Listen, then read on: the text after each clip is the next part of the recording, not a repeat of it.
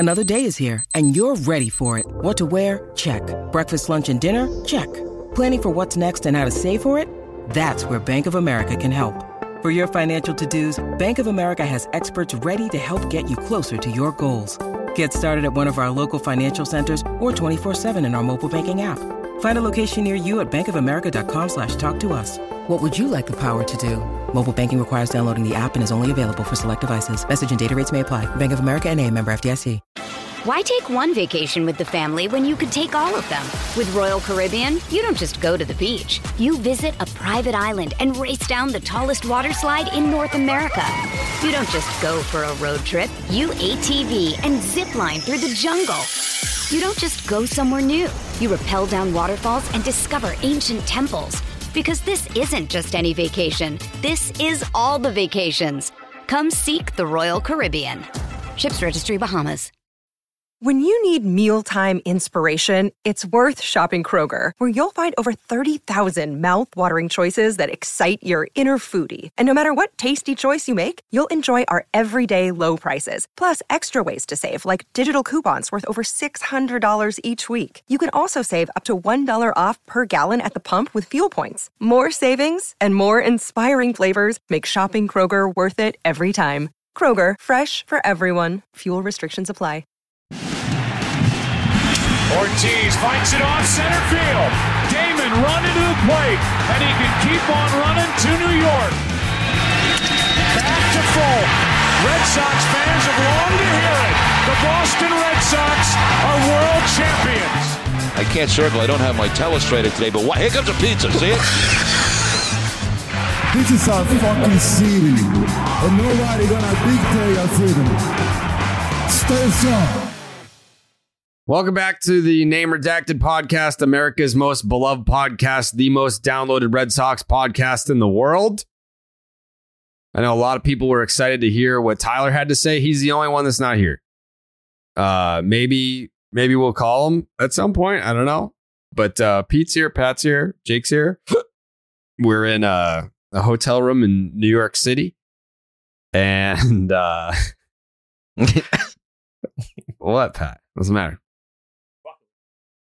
What? You're just fucking with me. What do you mean? You told me you're in Mississippi pre-show. I know, I lied. I said you're just fucking with me. That's what I meant. No, I just lied about it. When did you lie? Like 10 minutes ago. Yeah, I know. That's what I said. You're just fucking with me. It was just a prank between buds. Wow, what a prank. Did I get you good? Oh, you wouldn't believe it. I'm over here telling everyone. People have to text back and say, no, "Guys, Jared's not in Mississippi." I'm not Mississippi. What a fucking hooligan he is. Yeah, that was a wild, wacky bit I just did. Oh man, you little rascal, you. Oh, I hate this team. Oh God, what a terrible team. This is. I mean, I'm not going to sit here and say it's not a fun episode. That's not a really great sell to the people that are just tuning in, first couple of minutes here.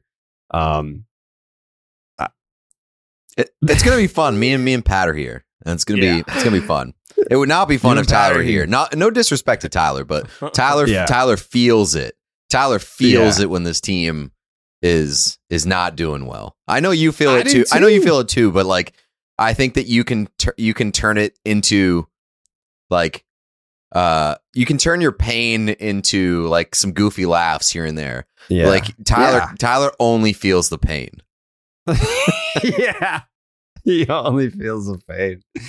Yeah. Like probably I bet Tyler hasn't smiled in like 3 months. No. He did say he said it's his girlfriend's birthday. I think they were going to Encore tonight. So he was like, I'm not going to miss an episode the rest of the way. I was like, I don't think it matters. At this juncture, I don't think that it matters who's here, what we talk about. This team, I'm not going to say cancel the season because there's still, I think coming into today, I saw like Fangraphs had the Red Sox playoff chances at like 20-something%. That's fucking outrageous. This team is not making the playoffs. They're an abomination. You just lost 3 out of 4 games to the fucking Kansas City Royals. They're not even a real baseball team.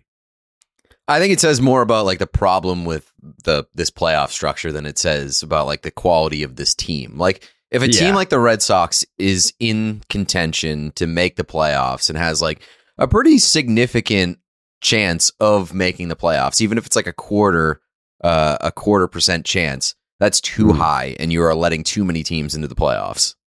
Agreed. In the National League, it's not that bad because I think the team on the fringe right now is the Brewers, and they were just in first place like last week. So in the National League, it's like, you know, you get the Phillies, you get the Brewers, and then the Cardinals are like flip-flopping with the Brewers in first place in the Central, but they've just won 7 straight after sweeping the New York Yankees in St. Louis.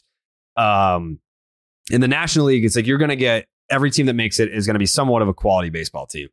In the American League, I don't know. I mean, the teams that are in should be in, but the teams that are on the fringe are not playoff caliber baseball teams. Like you've got like the Guardians, the Red Sox, the Orioles. No disrespect to the Orioles. I mean, they've been a great story, but should they make the fucking playoffs? No. But like those are the fringe teams in the American League. So yeah,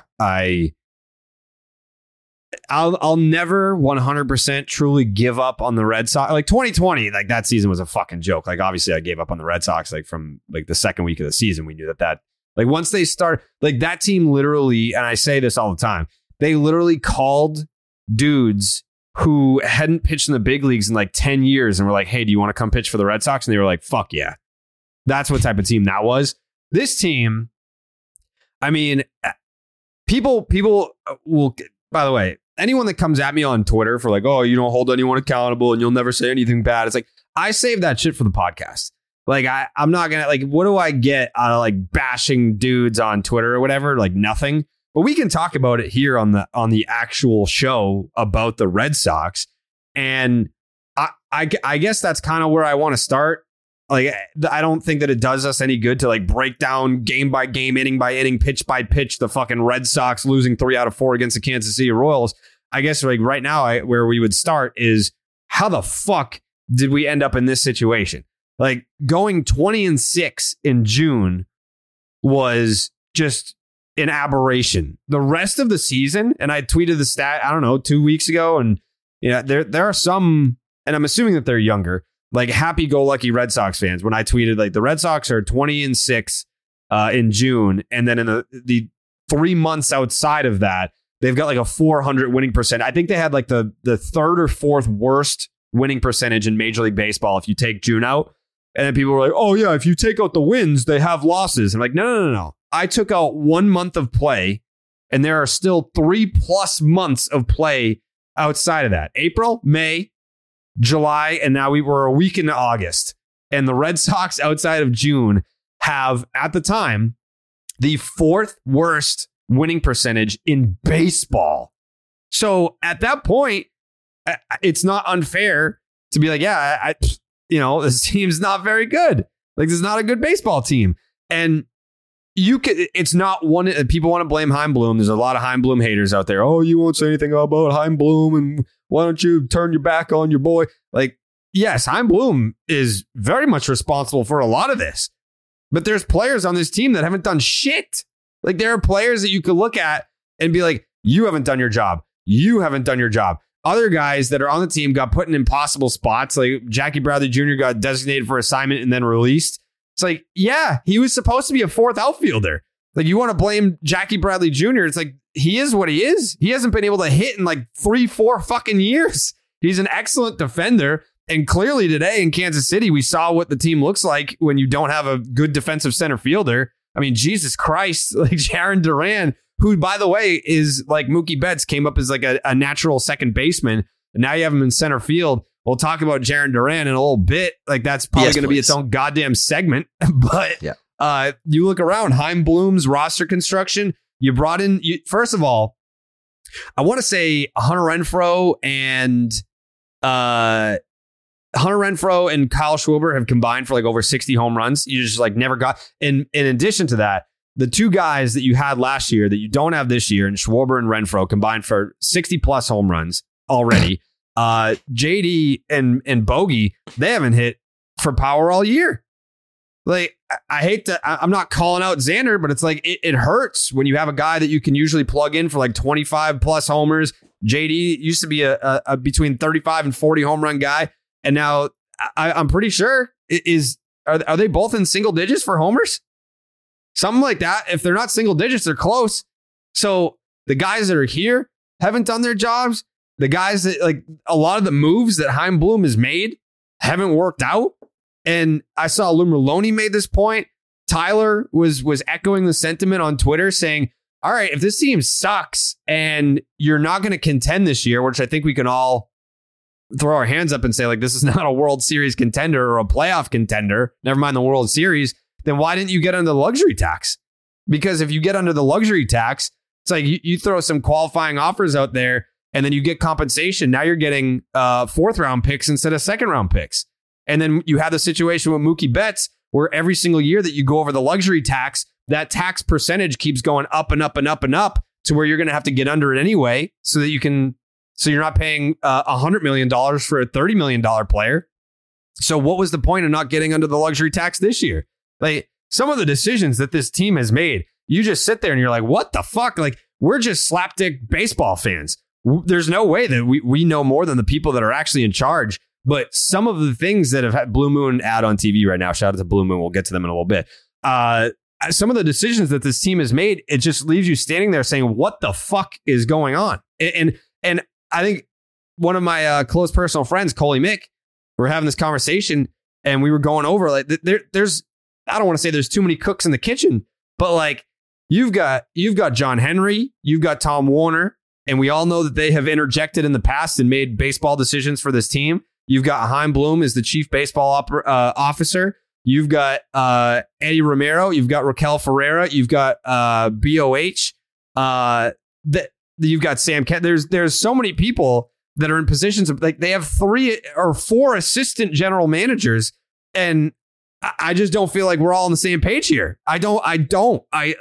It's crazy to me that a team like the Boston Red Sox, with the financial flexibility that they have, and the resources and just the baseball minds that they have in the front office. Alex Cora, by the way, that's another guy that in 2018, like, he was someone that was kind of calling the shots. I don't know what's going on anymore. Like, I think Alex Cora was one of the guys that was like, hey, get me Steve Pearce. And then Sugar Daddy Dave was like, if you want Steve Pearce, here he is.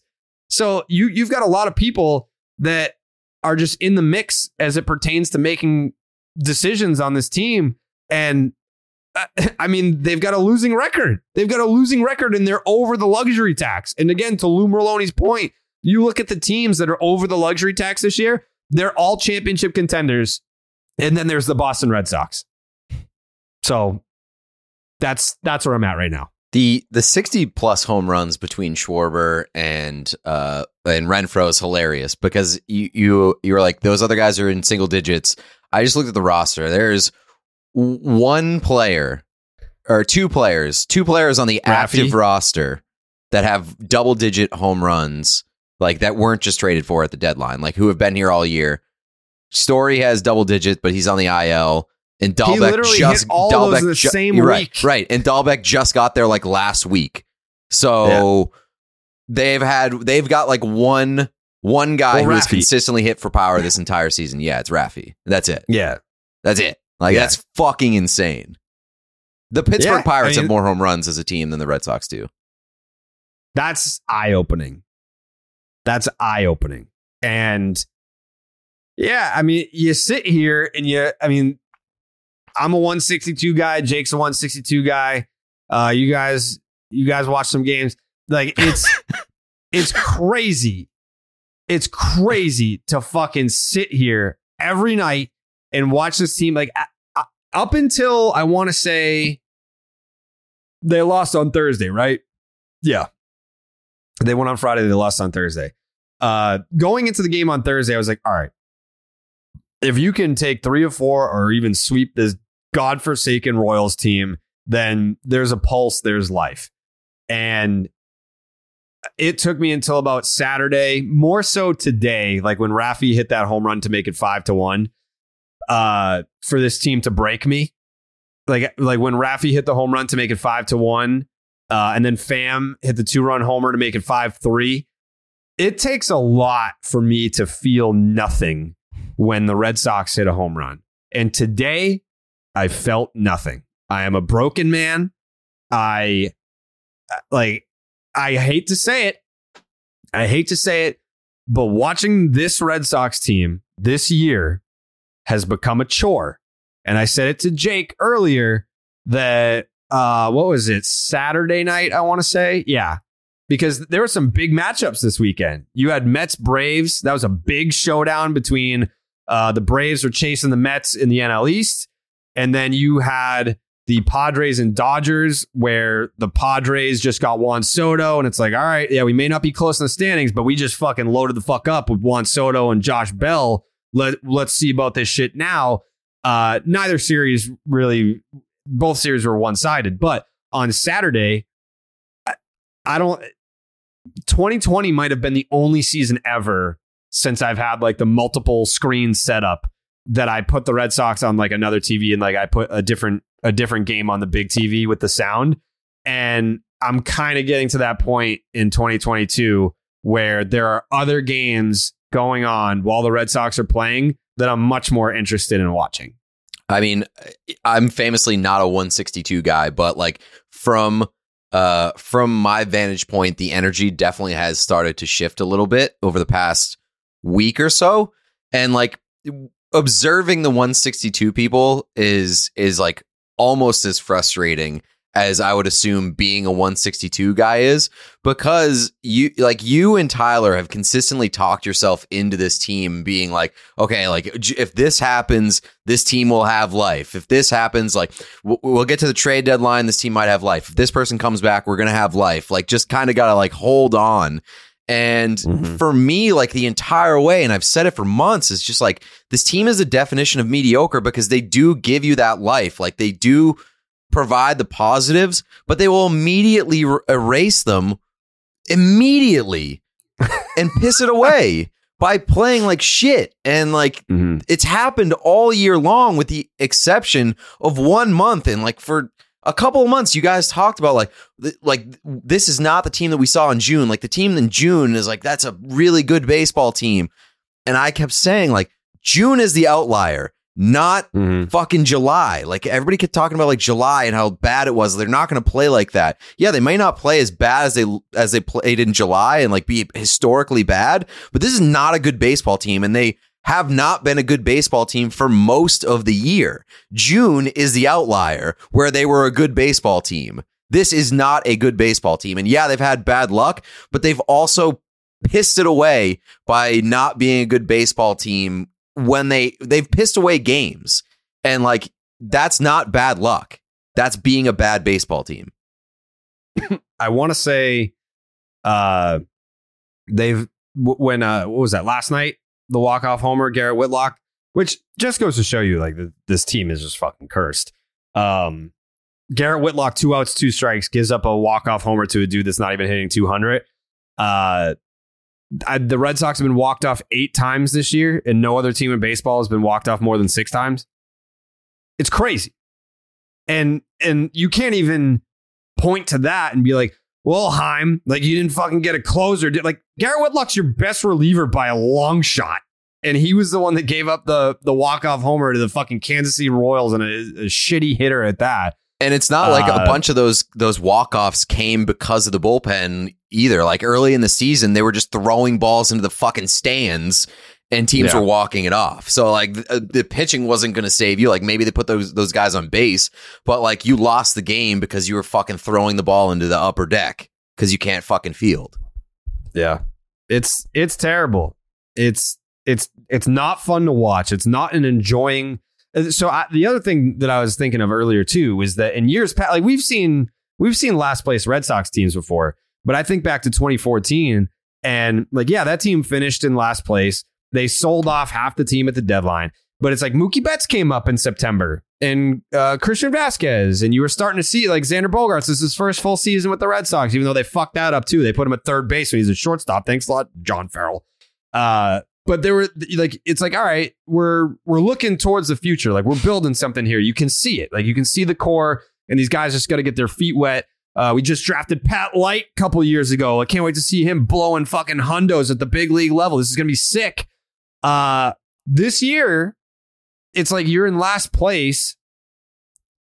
Marcelo Meyer is 3 years away.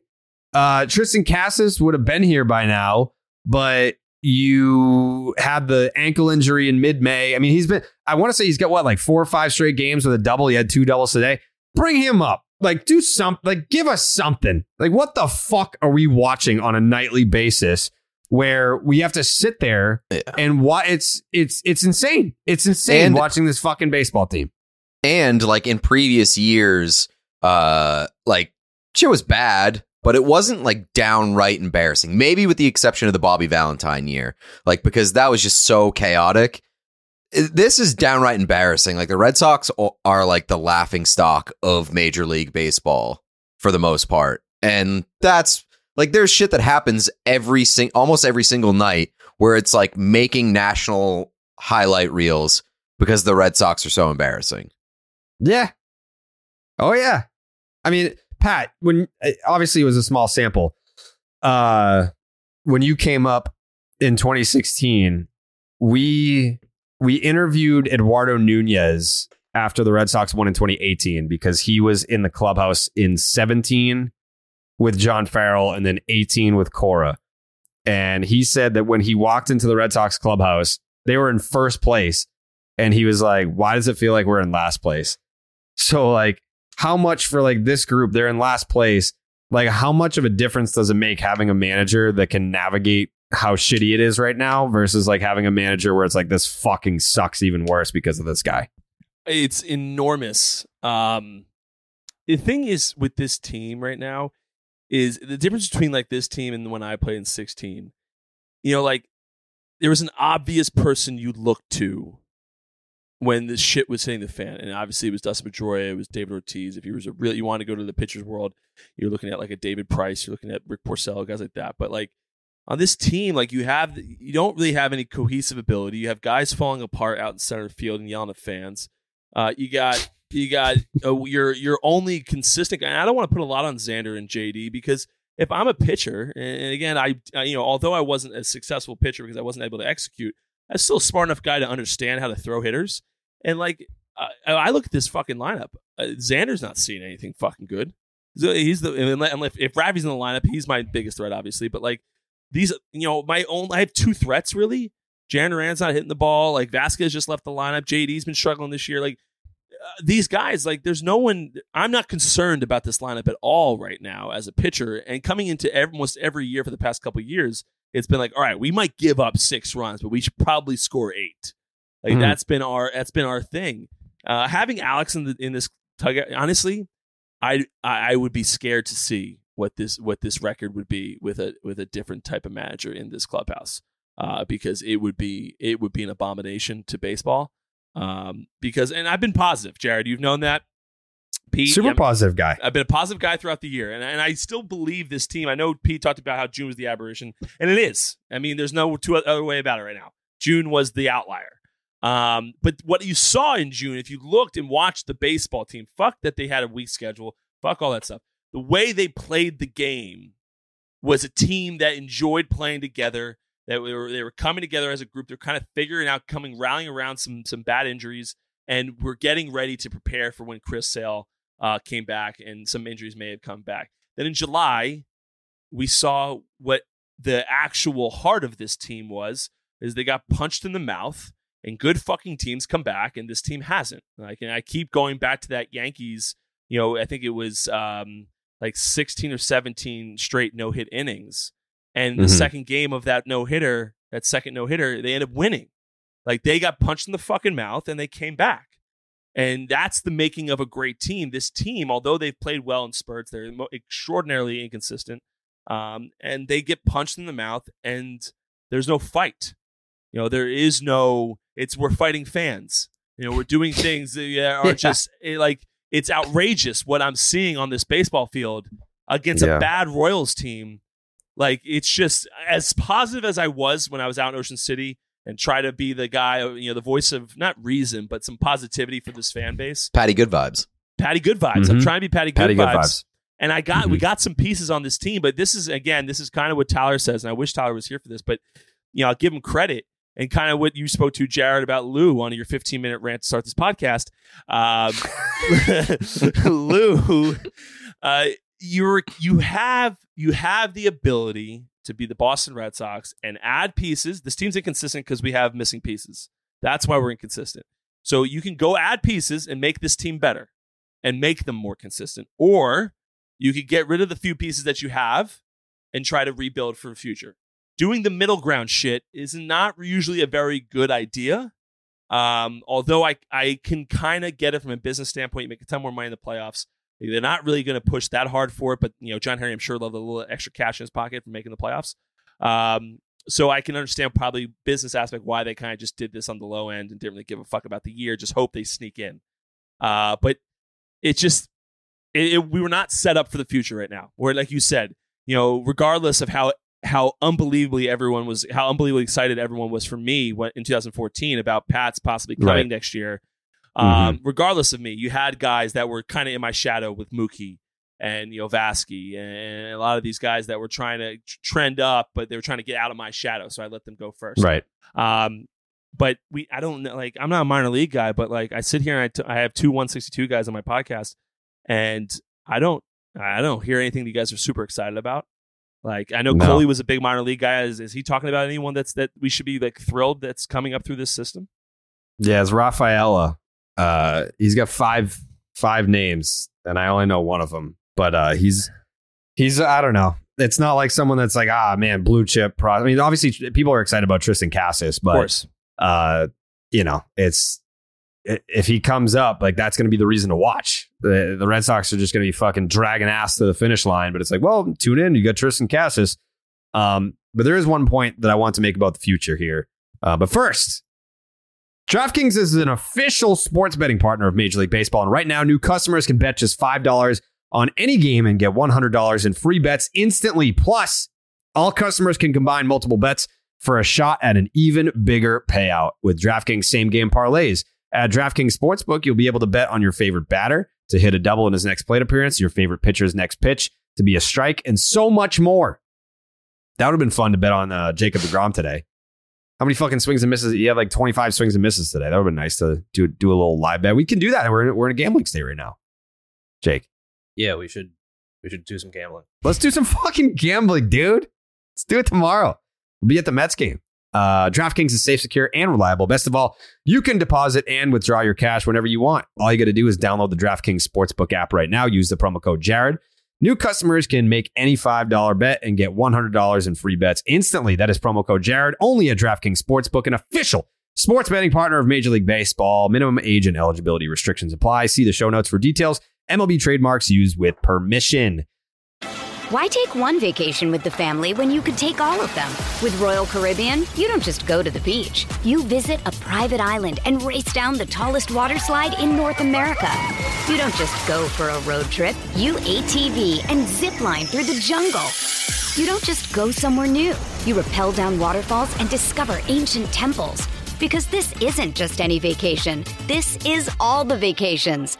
Come seek the Royal Caribbean. Ships Registry, Bahamas. So the whole thing about looking to the future here, and not to get all like bleak and dark on the subject of the Red Sox, but this is going to be a motherfucker of a winner. It's going to be one or the other. It's, you're either going to pay Bogaerts or you have more shit on the horizon. Like, this season has been a tough pill to swallow. And then if you have this winter coming up, Bogey could walk, JD could walk, Nate could walk. And if those guys walk, it's like, all right, well, you were over the luxury tax. So it's like, cool, you get like some 4th round picks. Sweet. Like, I mean, baby. Yeah. It's and obviously the Devers situation, if you don't pay him this winter, now that lingers into next year. And, Heimblum's a smart guy. Maybe he can make some moves here that make the Red Sox at least competitive next year. But this seems like a lot of holes to fix. in one offseason, especially when the best players on your team are, you've either traded them already or they're not under contract for next season. And that's a lot of guys to bring back. And by the way, they're already here now and you still suck. So you need those guys plus other guys that are also good.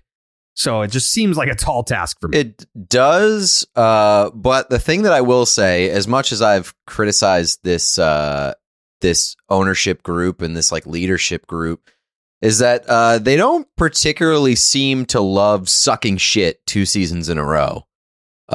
They will like very aggressively course correct if they can. And I don't know if that's going to be available in front of them. And I don't know if Heim is going to be like Mr. Aggressive, because we really haven't seen him be that since getting here. But I'm willing to bet that there's going to be more pressure because of how shitty this season has been. Yeah. I hate to be this guy, but I'm kind of this guy. And let me pull this up right now just so that I get it all correct here. When you talk about course correcting, I think the biggest example of that was 2014, 2015, right. The Red Sox were in last place. 2017, they went out and traded for Chris Sale. 2016 is when they signed David Price going into that season. And then they signed JD before 2018, boom, World Series champs. Things have like before you were like you were the firstborn child. So you got a lot of love and attention. And now it's like John Henry's got Liverpool, the Pittsburgh Penguins, Roush Fenway Racing, FSG Real Estate, Fenway Sports Management. Like you got LeBron in the mix here. Like there's a lot more kids to pay attention to now, where of course the Red Sox are out of his portfolio. You're still talking about one of the prize children of the mix of the litter. So I'm not saying that John Henry doesn't care about the Red Sox anymore, but I mean Liverpool is one of the biggest sports franchises in the world.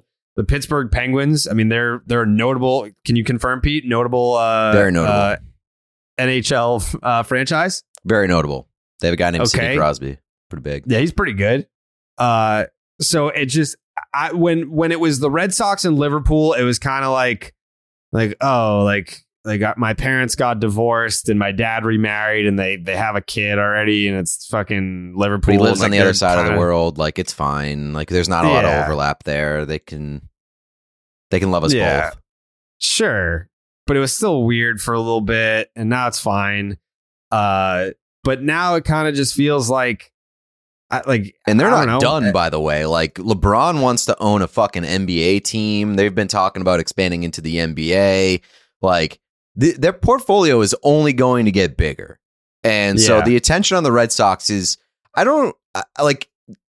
it seems like the Red Sox should be like their like golden pony or whatever you want to call it, because like they print money at Fenway and it allows them to expand into other areas and stuff too. But like, what if they don't need to? They can just have fucking concerts every summer and like they're gonna make that money anyway. Like, it is a little concerning. And they also own the fucking media around here too, so they can at least like in a little bit of a way control what's said about them. So here's where I land on the whole John Henry thing and how much he still cares about the Red Sox. He doesn't. At the end of the day, I still think that as long as John Henry is the owner of the Boston Red Sox, they'll be a top 5 payroll in Major League Baseball. I do. But where I have concerns in terms of his level of caring, like he can write a check, sure. But where I care about his level of interest in the team is what you said, Pete. When the Red Sox are just like back-to-back last place teams, will he interject and be like, hey, I don't care what your offseason plans are. David Price is the best starting pitcher on the free agent market. Sign him for, the Cardinals are going to pay him $185. How about $217? How's that sound? Boom, done.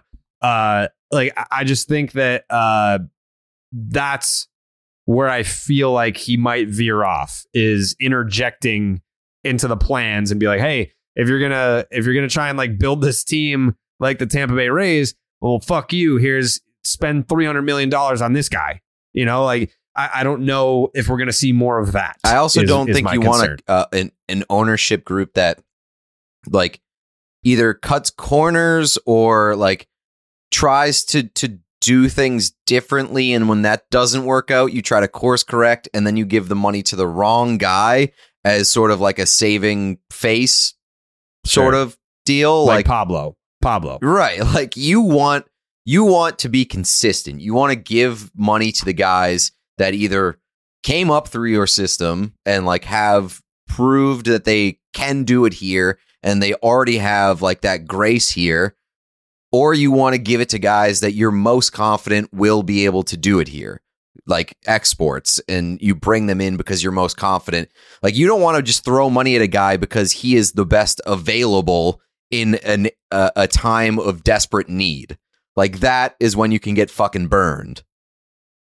So like I think there needs to be more consistency in the approach from the ownership group, and we haven't seen that. No. But sometimes their frantic spending has worked. Sometimes it's backfired. A lot of times it's backfired. Kyle Crawford backfired. Like Hanley and Pablo backfired. But Pat, let me ask you this. Put yourself, I know that you guys are close personal friends. Put yourself in the position of Xander Bogaerts right now. I know that he said that he wants to stay here. He wants to continue to play here. He wants to build a legacy here. Hearing his comments after the Christian Vasquez trade and now having gotten multiple insulting offers from the Red Sox to stay here, if you were him, what would your interest level be in wanting to stay here, knowing, kind of seeing the writing on the wall, like knowing what the, like it's almost like if he takes a 5-year deal, you're kind of signing up for half of that being like a rebuild. Yeah. Like, how much does the legacy matter at that point? A ton. So you get to these stages in as a professional baseball player, right? So you have the minor league stage where you're just kind of a nobody, but you're trying to become a prospect. You get into the big leagues and you're a rookie. That's the sticking stage. All you want to do is do anything in your fucking power to stay in the big leagues. Once you get past that, you start getting to the Rafael Devers, where obviously Devers is a great version of this stage, but you get to the stage where you're trying to get to your first free agent deal. You get to arbitration, first free agent deal. After that portion, it's all legacy. You want a big contract and you want legacy. That's what you want. Xander's made enough money and Xander seems like the type of guy where he certainly wants to get paid what he's worth, but it's it's not all about, hey, you know, where I thought Mookie was going to the highest bidder no matter what.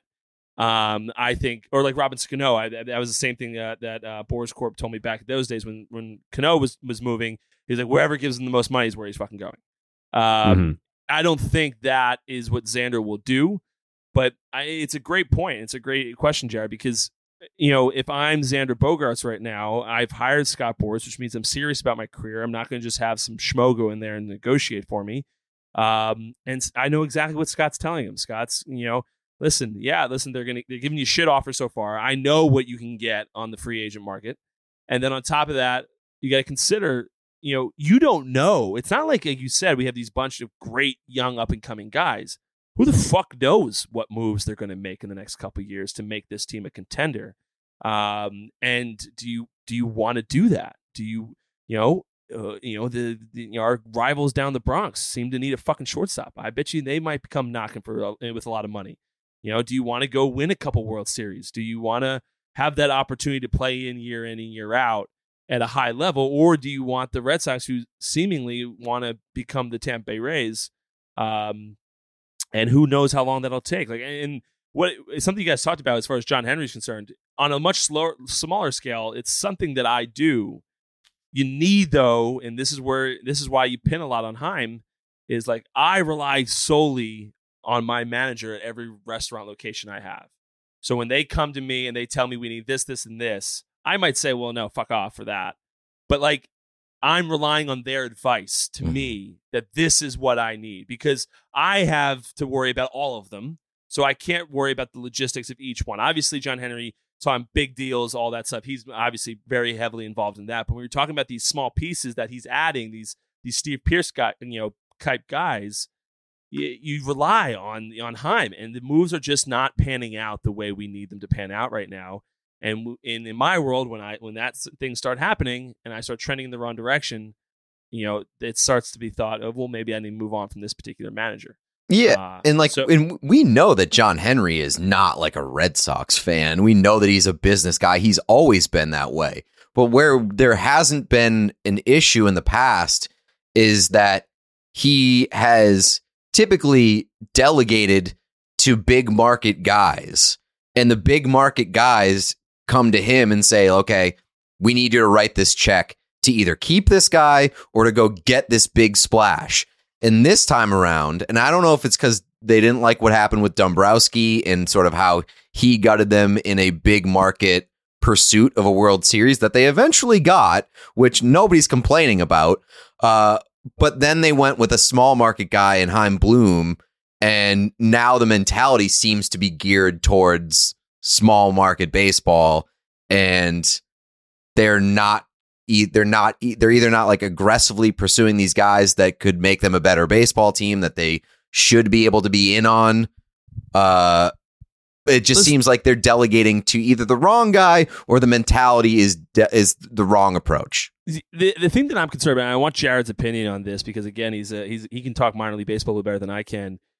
What year is this for Chaim? 4? He came in for 20. In 20, like end of 19 before 20. End of 19. So it's still about 2 and change. Nothing. We're not that far along yet. But I want to see what your job is here is to make clever roles in the big leagues, clever moves in the big leagues, and maybe have a couple big signs just because you happen to be the Boston Red Sox. But then our farm system is supposed to be loaded. We're supposed to have like a very deep farm system, and maybe we do. Again, I can't speak intelligently about our farm system, so I won't. It's like on the fringe of top 10. It's like I think it might be 11. Okay, so we're getting there. Getting there. Yeah. That's good though. At least we have that in our back pocket. But again, when we're talking about a big league baseball team, and again, you're talking about the Boston Red Sox, you just don't. I mean, think about Ben Cherington. This is something that I think I talked about in our old podcast, Jared. But Section 10. Yeah, Section 10. But the thing that no one gives Ben Cherington credit for is that fucking Dave Dombrowski used all of his pieces to get the pieces that he wanted. So Correct. Like Ben set the table. Dave just went and did the easy thing of, okay, yeah, we got these great guys. You want to give me the guy that's ready now for me. And like anyone can theoretically do that. Like but building that farm system and then having the ability to be the Boston Red Sox, people just don't want to wait for that. Ben Cherington had one bad offseason where he signed Pablo Sandoval and had some bad moves, and like, get the fuck out of here, kick rocks, man. Yeah, and I don't even know that was a Ben Cherington decision, to be honest with you, because we know I can't remember who the fuck I was talking. Maybe Sammy P. I was talking to him the other day about Terry Francona's book. And in Francona's book, he talked about how there was essentially like a board meeting with Tito and like Tom Warner and those guys. And they're like, we're not sexy enough. Like our players, like the names aren't big enough. Like people aren't tuning in to watch the Red Sox on TV. We need sexier players. And then they went out and signed Pablo Sandoval and Hanley Ramirez. So like big sexy. That's when Tito was like, or it might have been Carl Crawford because Tito was gone after 11, but he wrote about how like we had become too big was the quote. He was like, we won in 04, we won in 07, and it used to be about the baseball on the field and winning baseball games, and now it's like Fenway Park is a fucking circus, and the game has become a TV show. Like Tom Warner's career is like TV shows, the fucking Cosby Show guy. So they're like, how do we bring in sexier players to get more people to watch? It just wasn't about the baseball anymore. And to Pat's point about Ben Cherington, like he was the one that fucking went out and got Yoan Moncada as an international free agent and drafted Michael Kopech. Like he's 100% right. Like Dave Dombrowski did the job that any one of us could have done. Gone in there and be like, hey, you have an ace, White Sox? Cool. How about some of the top prospects that in our system that are also some of the top prospects in all of baseball? Does that sound good? Because I didn't have anything to do with like putting them in this organization. I just know that they're here. You can have them though. We can have Chris Sale. great, done deal. Like anyone get, and Dave Dombrowski had the relationship with David Price from Detroit. When Dombrowski was in Detroit, David Price was there. They had a great relationship. Makes a couple phone calls. Hey, how do you like Boston? I fucking hate Boston. All right, but like your best offer is 185. How about 217? I fucking love Boston. And then it's done. Like that was what Dave Dombrowski did. And I mean, I'm not throwing shade at Dave Dombrowski. Thank you for 18. Like that was the best year of my fucking life by far, not even close. But when you talk about, I see some of the tweets. I miss Dave Dombrowski. We need to be more like when Dombrowski was here. The approach is not sustainable. No, it's not. You can't go out and trade for a Chris Sale every year and sign a David Price every offseason. No. Like eventually your farm system is going to be a barren wasteland. And that's what it became by the time Dave Dombrowski was gone. And he was only here for like fucking what, like 3-4 years? I mean, he came in like mid-15. And like, I don't want to poo-poo on Heim too much because again, like it's still early. But like, and he has replenished the farm system in recent years, and that's well and good. But I think what's missing here right now is a lack of direction. Like the farm system is being rebuilt. That doesn't have to come at the sacrifice of a team that made the American League Championship Series last year, and in the span of less than 12 months has become an unmitigated disaster in the laughingstock of baseball. And I think a large part of that is a lack of direction from the front office, even at the trade deadline this year. Like they're not picking a direction to go in. And like, yeah, is it nice to get a couple players that can actually play a natural position and like know what the fuck that they're doing out there? Yeah, but like it's not going to salvage this season. Pick a direction and stick to it. Like, that's the only thing for me is that like we don't know where this team is going other than like, OK, the farm system's in better shape than it was a couple of years ago. Yeah, I will. Like I said, I really do. And again, it's just a guess, but I have an idea of how much like, what kind of money is involved in being in the playoffs, even if you're just a sneak in. Like this trade deadline didn't feel to me like a Heim Bloom trade deadline. He does feel like he would have more of a direction in with where he wants to go with this club, and with the new system being, it just the pieces adding up of it being the first year where we have another, or I think it's the first year. I don't know if we did it last year, but where we have another club, we have more clubs in the playoffs. And the reason that's even on the table is because owners wanted it because there's so much money in playoff baseball for these teams. But correct me if I'm wrong. Like they may not even get a playoff game at home. It just, if they were the third, they don't even get one. Yeah, that's true. But I think there's some. I know they get a piece of TV deals. Like you don't need a home game in order to make a ton of money.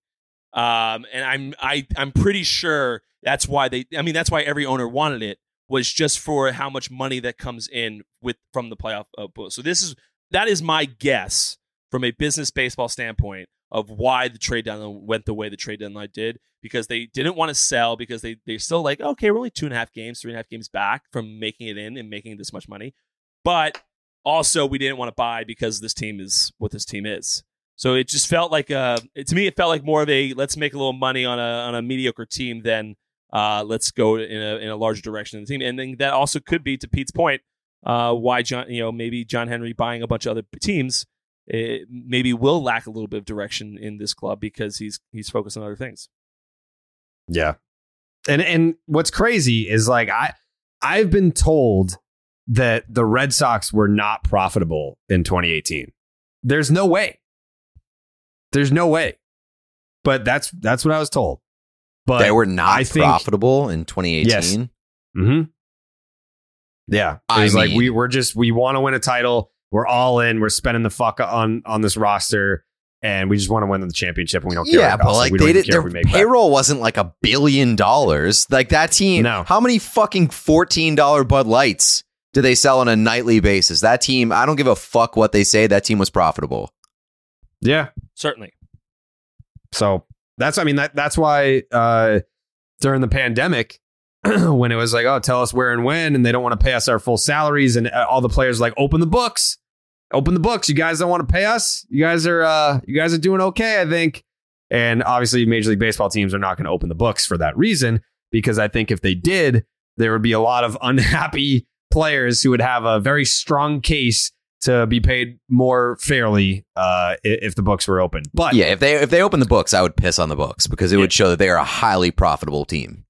Egregiously. And in 2018, based off a quick Google search, in top line revenue, they brought in $516 million. So either they're running the worst business in America, and that's how they lost $560 million, or they're lying to you. Yeah. So that's where we're at. And I already saw Tomasi already had the piece yesterday or the day before.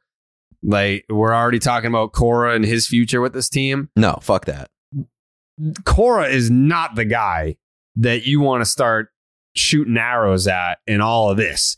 Like, to Pat's point earlier, where would this team be if Cora wasn't the guy in that clubhouse trying to keep egos in check and the room upbeat when Cora's not the guy that he got sent into the season without a first baseman until the first week of August. He didn't have a right fielder. Kike went down. You didn't have Sale. He came back for a game and a couple of innings. Like, Walker's gone down. You missed Evaldi for a month. And I hate when people are like, you can't use injuries as an excuse. The fuck you can. Like, of course you can. Would the Red Sox have won more baseball games if they were healthy? Yeah.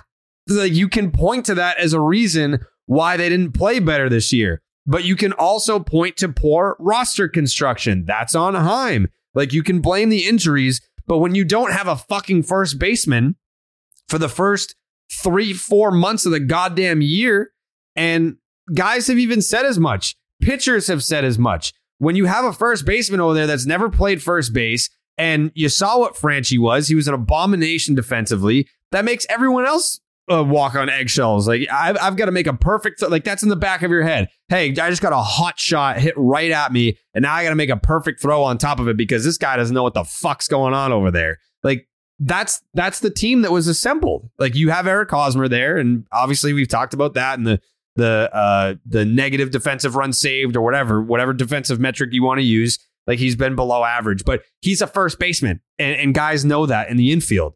So I don't want to hear anything about Alex Cora. If Alex Cora is not the manager of this baseball team, it's simply because he does not want to be part of a rebuild, which that happens. Like, that does happen where a manager is just like, listen.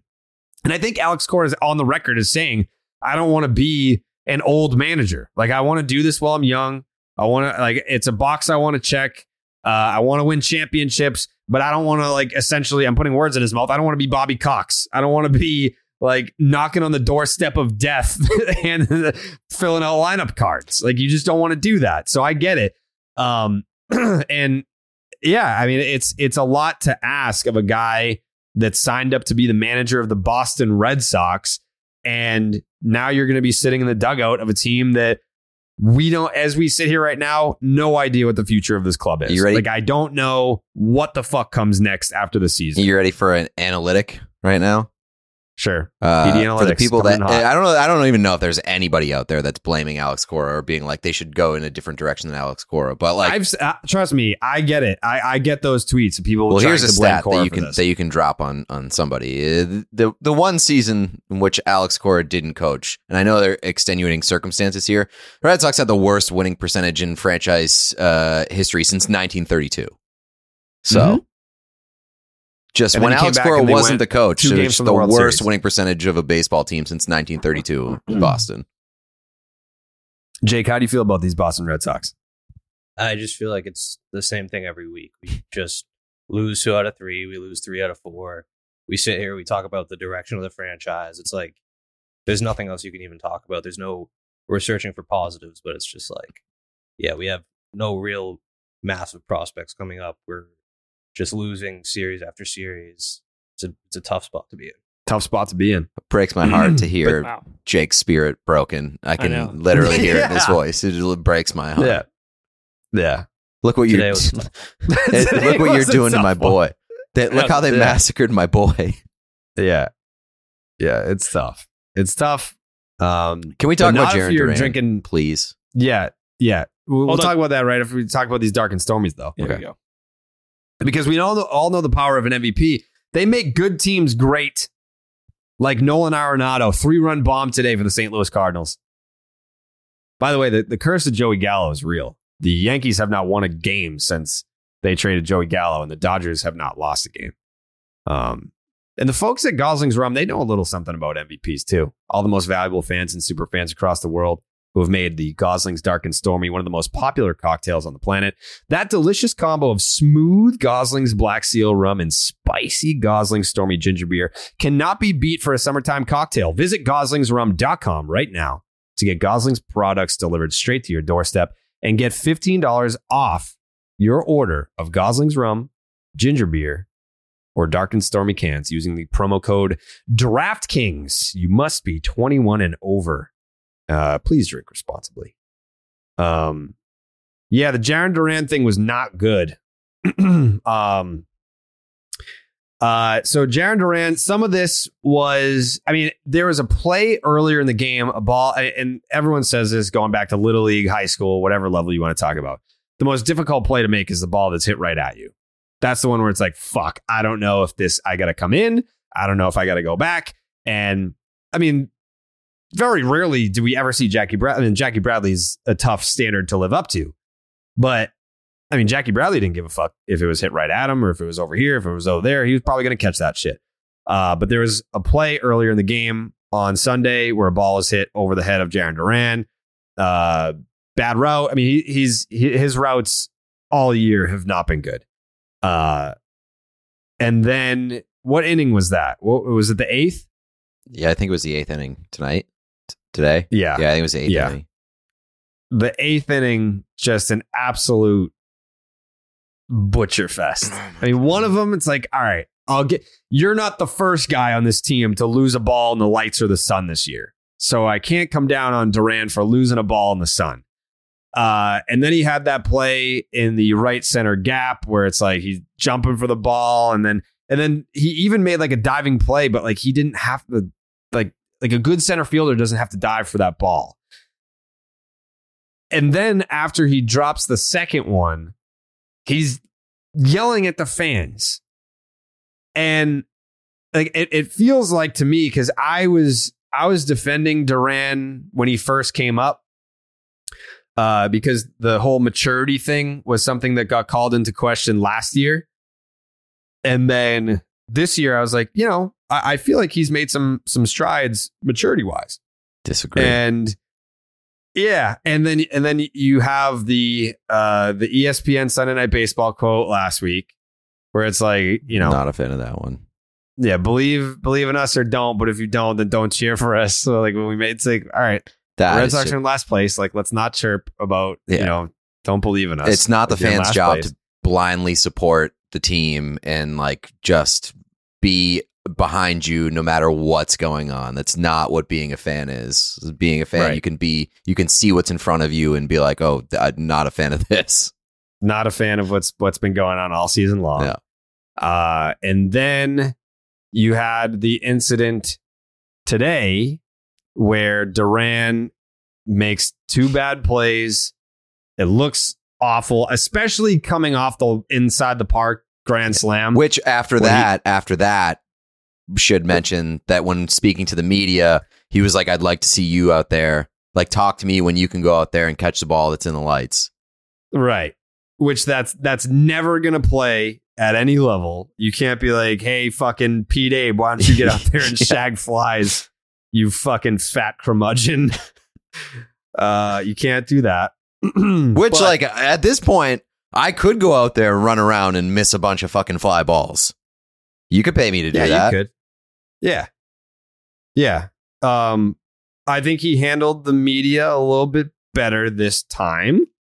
But that's not to say that it was like I was visibly cringing.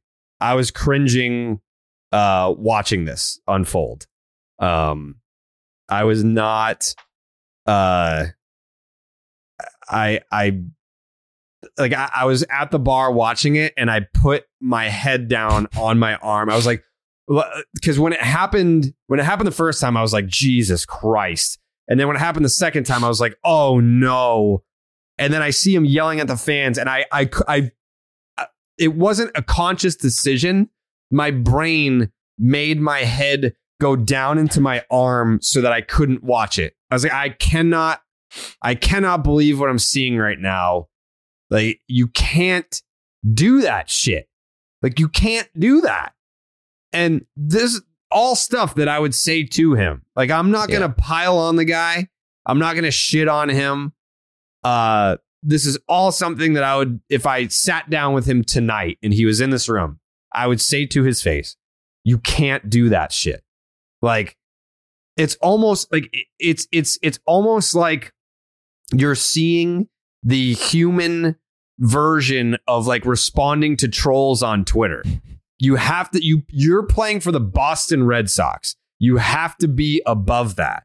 If you fuck up in the field multiple times, you got to wear that. Like, you're only doubling down on embarrassing yourself by doing that. Correct.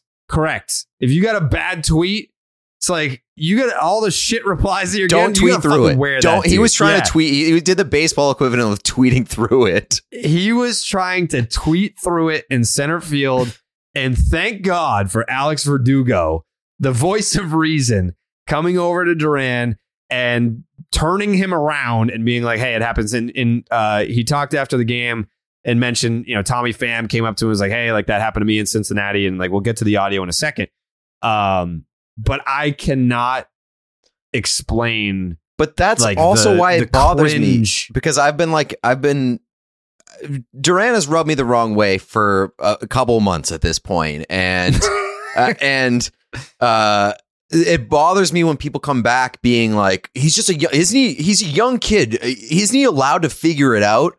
Yeah, he's allowed to figure it out, but like, using the he's a young kid thing is fucking bullshit. He's not 17 years old. He's 25 years old. And you know how old Alex Verdugo is, who fucking was the voice of reason there? He's 26 years old. He's a year older than Jarren Duran.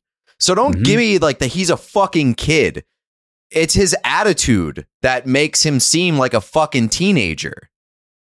Yeah. There's a point where you either have professionalism or you do not. Pat, I know that your service time probably wasn't something that could make you be the guy to go up to a player in this scenario in the dugout. But let's just say you've got Matt Barnes type service time. What are you saying to Jarren Duran in that situation if you've been on the Red Sox since 2014? And you see something like that with a young player? Well, first off, I'll play this game, but just so people at home know how the actual protocol probably would have been dealt with, and Jared knows this, is I probably would have went to a veteran position player and let them do it, but just nudge them and said, hey, listen, we should probably talk to this guy. But let's say play the game, for example. Let's say that it was me doing it. Honestly, it's all dependent on the guy, and I don't want to shit on the kid either. But Pete has a good point. Like, he's not that young. I was, I think, 24 when I got called up. And the things that were said to me coming off that field in the Angels game, they were not nice. And like, me, just the type of personality I kind of laughed it off because I was like, well, fuck, that just didn't go my way. Not much I can do about that one. But, you go up to a guy like this and either he's got an attitude problem, and if he does, the way I approach him is a little bit sterner, and say either you figure the fuck out, or we're gonna find something else. And maybe I go to Alex, maybe I do something like that where it's like, listen, this kid is not the type of guy we want in our clubhouse, and that happens in baseball all the time. If he's a guy we like, and he's just he's snowballing right now, he's made a bunch of errors that I think that are kind of snowballing on top of each other. And maybe not, he might not make all of these if he's having a good year right now, and he's not particularly hitting that well from what I understand as well. So I think he's snowballing, and then he's making poor decisions. He's like a baby. He's like a little kid when instead of accepting that he did wrong, he gets defensive and immediately goes. And I can tell you, I played at Kauffman. Not that bad of fans. I was gonna say that. I was gonna say, like, this isn't Yankee Stadium where like they were probably hurling vile shit at you. Yeah, like this is the Kansas City Royals. Yeah, like they're not. They're pretty. It's probably like, hey, nice catch. Yeah, that was probably. They're pretty nice over there. I've certainly dealt with worse, and I'm sure he's heard worse in Boston from his own fans. So, like, again, if I'm approaching this kid, it's all dependent on how we feel about him in the clubhouse. If, like I said, if we don't like him, I'm going to be pretty hard on him. If we do like him, I'll be hard on him, but in a positive way, and try to get him to figure it the fuck out. Because right now he's a pretty aggressive net negative on this club, and we are not in a position where these veterans can worry about their on-field play and have to babysit someone. It's just not where we are as a club. Yeah, and like it's a situation where, like, at worst it's like a shitty attitude problem, and like maybe you can't fix it, and at best he is a mental bozo, and either way, like, that needs to be addressed, and that needs to change. Like, you cannot collapse mentally when things do not go right for you. Yes, and it's showing what he showed in center field. It's a great point, Pete. Showing what he showed in center field tonight or today is a clear indicator. If I'm Chaim Bloom, let's talk bigger picture here. If I'm Chaim Bloom, I'm hoping this kid has a pretty good next couple months, and maybe I can move him. Because he's a talented kid, but he right now profiles, at least from an outsider's perspective, again, not a 162 guy, hand up, not going to say that I am, but from an outsider's perspective, he profiles as a guy that can't handle Boston, can't handle a big market. He might go out and he might go fucking amazing in Kansas City, and then have all the Red Sox fans like, fuck you, Chaim. You know, this guy is so good, why don't we hold on to him? But a lot of it has to do with the media. Some people just can't fucking... When you walk into that clubhouse, and I don't know if you've been there post-game, Jared, I can't remember, but when you're in that clubhouse post-game, like, these motherfuckers, there's like 90 of them in the middle of the damn clubhouse. It's out. You have to walk through them to get to the shower, you have to walk upstairs to get to the damn food. Like, these motherfuckers are everywhere in Boston, and they're not sitting there giving you layups at the end of the day. They are trying to get a quote out of you. They are trying to pull something out of you.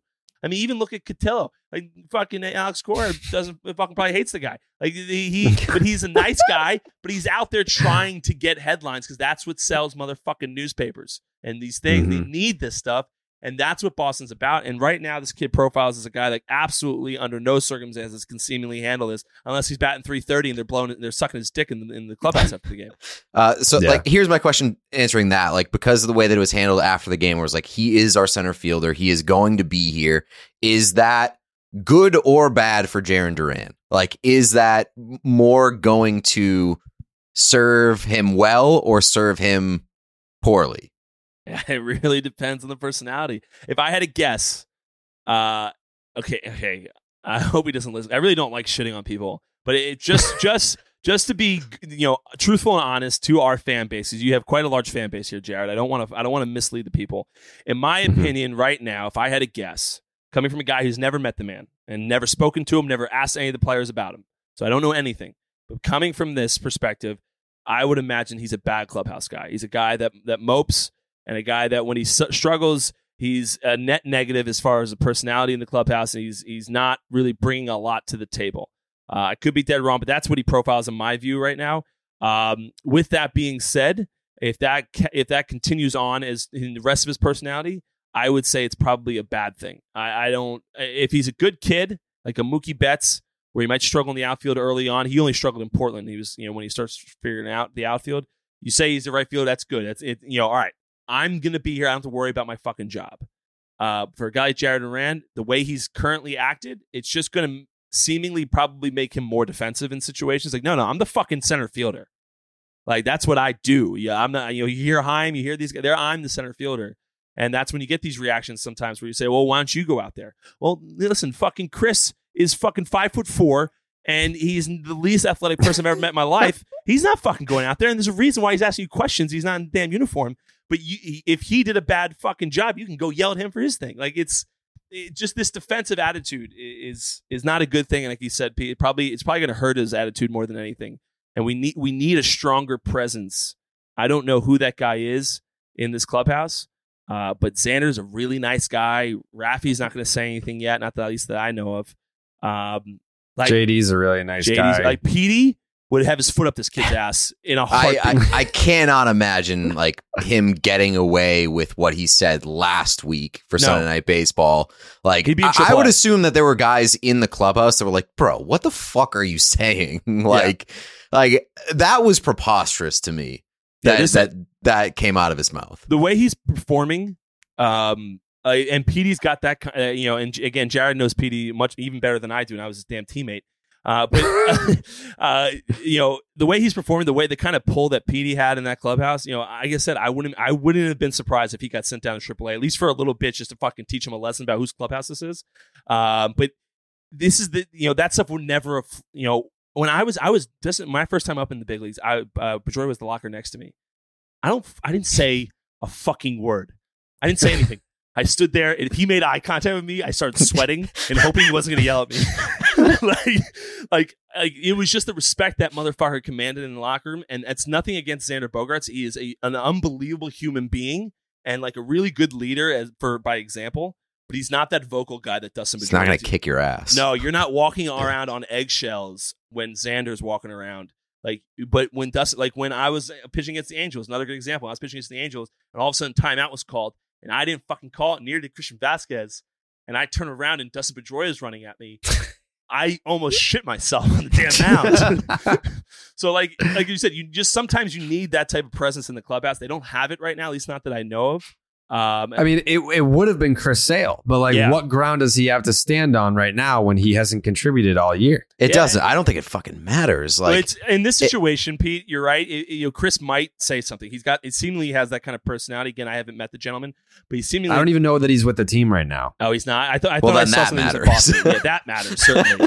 I think Chris Sale's going to be FaceTiming Jaron Duran, being like, "Excuse me, sir." Put Jaron on the phone. Put him on the phone. Well, he's certainly not traveling with the team, so he's definitely not in Kansas City. Yeah, true. He might be in Boston doing his rehab, but he's certainly not traveling. That would be ridiculous. But yeah, Chris Sale certainly fits the bill for that type of guy. But they just don't have that person right now. It just doesn't feel like, and it's indicative to how the team's playing. Like, does Duran have the most pressure on him of any guy on the team down the stretch? Like, I would vote for him just because, number one, you have to prove that you can play consistently and contribute consistently, but you also have to prove now that you're not going to be a guy who is just like a negative force beyond how you're playing. Yeah, I'd say Duran probably, he's an everyday guy. I would say most likely he feels a tremendous amount of pressure on him. I will tell you that probably there's a few other guys around, specifically in that bullpen, that feel a lot of weight on their shoulders too, as far as trying to prove themselves. But I would vote Duran as well. That has probably the most pressure on him because, again, like you said, he's got twofold. He's trying to prove that he can play in the big league level, and he's also trying to prove that he's not a doucher. Yeah. Did you hear the post game audio, Pat? I did not. Okay, so I think we're all in agreement that after the Inside the Park Grand Slam, Duran did not handle that well by saying, "Why don't you get out there and fucking catch fly balls to all these old fucks?" And then the chirping at the it just doesn't play. Like I told you, it was cringe. When Verdugo did it, it was like they threw trash at him, and then he turned around and was telling them to go fuck themselves, and then he goes and hits a homer. And that was isolated. That was an isolated incident. This is like a third incident or like a third thing that rubs you the wrong way in the span of 2 months, if that. Right. And with this particular incident, I mean, if he didn't catch that ball that he dove for, if that popped out of his glove, I would have been like, please take him out of the game. Not for discipline, for his own health, please, own mental health. I am so uncomfortable watching this. The ball just finds you. When it's going bad like that, the ball just fucking finds you. And if he dropped that ball that he laid out for, I would have begged Alex Cora to take him out of the game and be like, hey, please just take him out. And the cameras caught it after the inning. Cora, instead of being like, what the fuck you do? He didn't chew him out. You could see him sitting on the bench next to him with his arm around him, being like, hey, it fucking happens. But I guess in the moment for the cameras, that's how you handle it. But you still have to sit him down and be like, that shit does not fly. I'm not just saying with the Red Sox, you wear that fucking Red Sox jersey, this organization doesn't stand for that shit. But in the big leagues, like what team in the big leagues would be like, fuck yeah, dude, you chew that fan out for chirping you for dropping your second fly ball this inning. I also think that sends a wrong message to the other guys in the dugout if you are not having that conversation. If this kid's throwing a fucking shit fit in center field and you're doing everything right, and then you come back to the dugout and the manager's like, it's okay, buddy. Like it happens to the best of us. No, it fucking doesn't. You don't see everybody else out there trying to fight fans. Oh, also, just before you start, I think you're getting ready to this audio, Jared. Something that I completely just forgotten about. I can guarantee you who is this guy right now getting on fucking Duran, and it's Alex Cora. There's no way that Alex Cora is allowing this type of stuff to get. I mean, again, apparently he handled the media well today, but I guarantee you there's been conversations with Duran and Alex Cora because I played for Alex down in Caguas, Puerto Rico, and he doesn't. He's a fun guy to be around. He's a business guy, but like you fuck around and he's going to make sure you know it and make sure you know it's not fucking allowed. So Alex certainly probably is helping put an end to some of this personality stuff. So here's a detail that I noticed before I play this clip, because if you're listening to this as a podcast, if you haven't seen it on social media, and Pat, you can probably speak to this as well. When players do their post-game interviews, they're not still in uniform wearing their game hat with the eye black on. Jarren Duran is talking to reporters still in his game jersey, still in his game hat with eye black on, which to me says one of two things. Maybe it's both. After the game, I'm sure he felt really shitty about the plays in the outfield and how he handled the interactions with the fans. And maybe he just fucking sat at his locker just like in disbelief of what happened. And he didn't even shower yet because he was just sitting there like in whatever state of emotion that he was in. Or maybe both.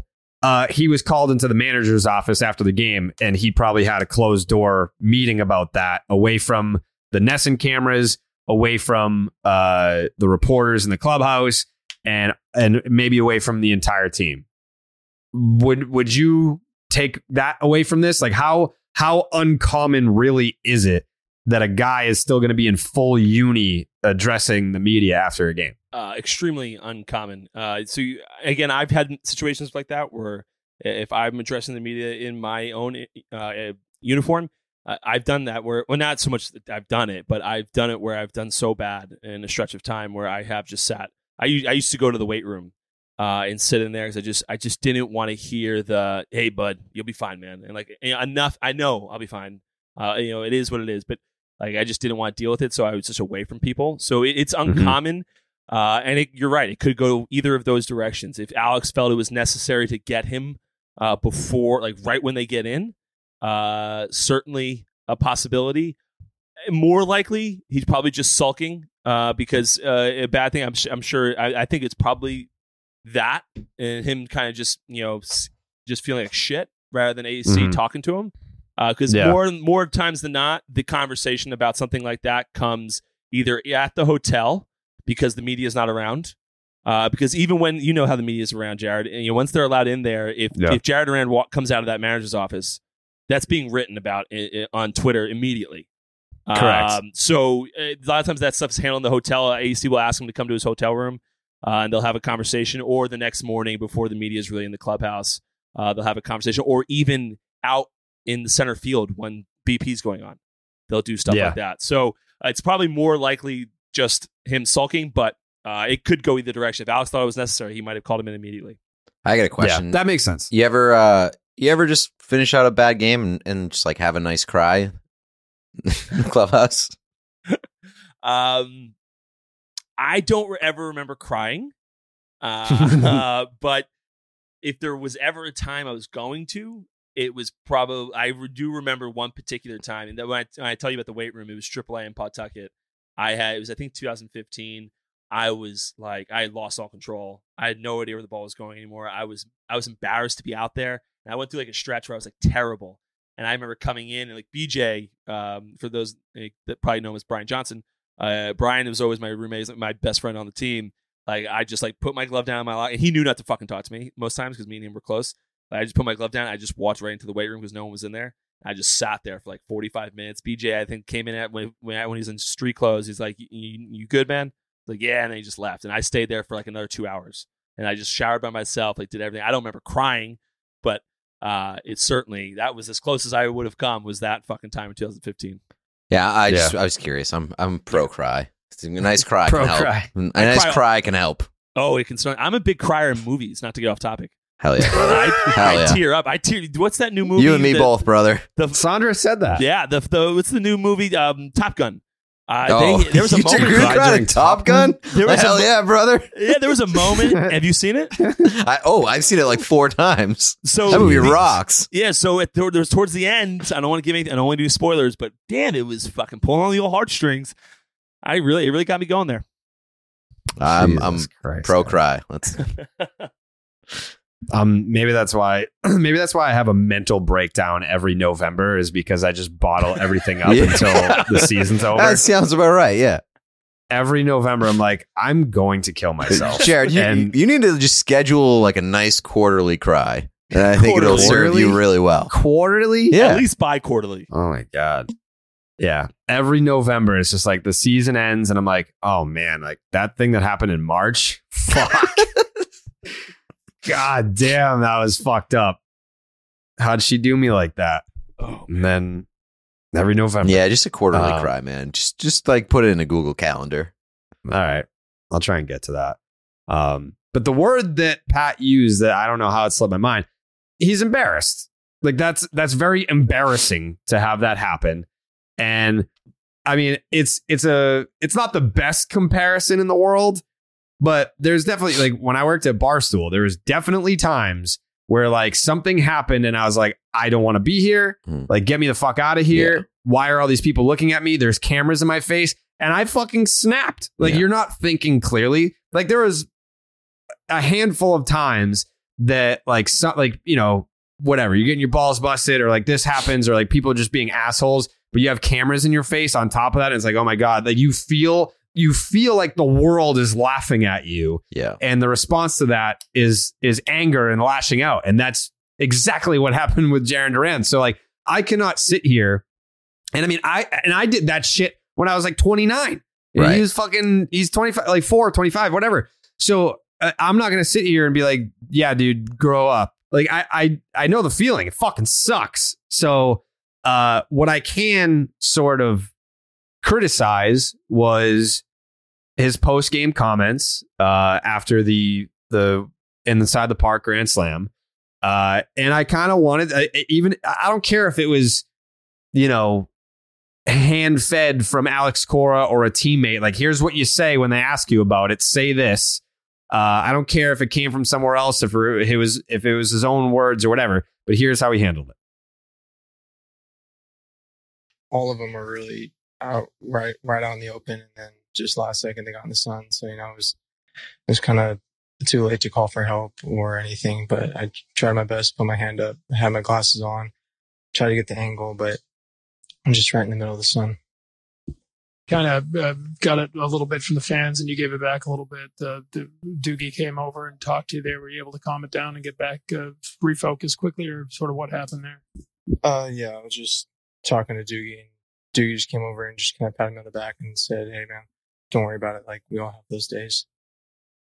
What's it mean to have a teammate come to you quickly and sort of help you in that moment? It means a lot. Yeah,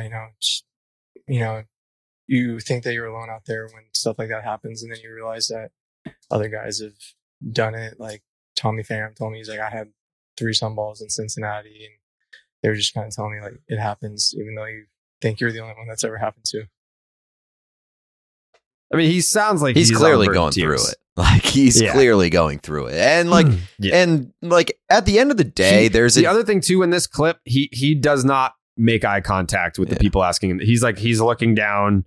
Like his body language is that of like a small child that got caught doing something, and now he has to like talk to his parents after, who are very pissed. Yeah, and like at the end of the day, there is a difference between saying that somebody is acting like an asshole and saying that somebody is an asshole. I think that Jaren Duran is acting like an asshole, or has acted like an asshole at several points over the past month or so. That's not to say that he's an asshole. Like, he has to figure it out. But like, and when you were talking about like, sometimes that shit just makes you snap. And when you're in those situations, it just feels like a lot of the times it's just one thing after the other and like everything is going poorly. And given the way that this Red Sox season has been going and the way that things have been going personally for Jarren Duran, I would not blame him if all that shit snowballed and like gets to a point where you do snap or you do reach your breaking point. But as a guy in his position, he needs to figure out how to channel it and he needs to figure out how to contain it. And he hasn't been able to do that yet. Yeah. Yeah, I think that there were a lot of things to take from that particular 1 minute clip. Number one, again, the fact that he was still in uniform. I'm sure like there's a difference between a player that fucks up and then they'll, snap on a fan and then it's like, yeah, whatever, dude, fuck you. I don't care. Like, it is what it is. Like, that wasn't his response. Like, I think he fucked up. Like, I think he was embarrassed, and it's not like it coming off of the inside the park grand slam. He probably did feel that way where it's like, all right, well, what's next? Like, why me? Why does this keep happening? But our next partner has a product that I use literally every day. We're here in New York City. I had to bring the to-go packs with me. I started taking AG1 because I wanted to get better gut health and more energy. And now that I've been on it for a few weeks, I feel great.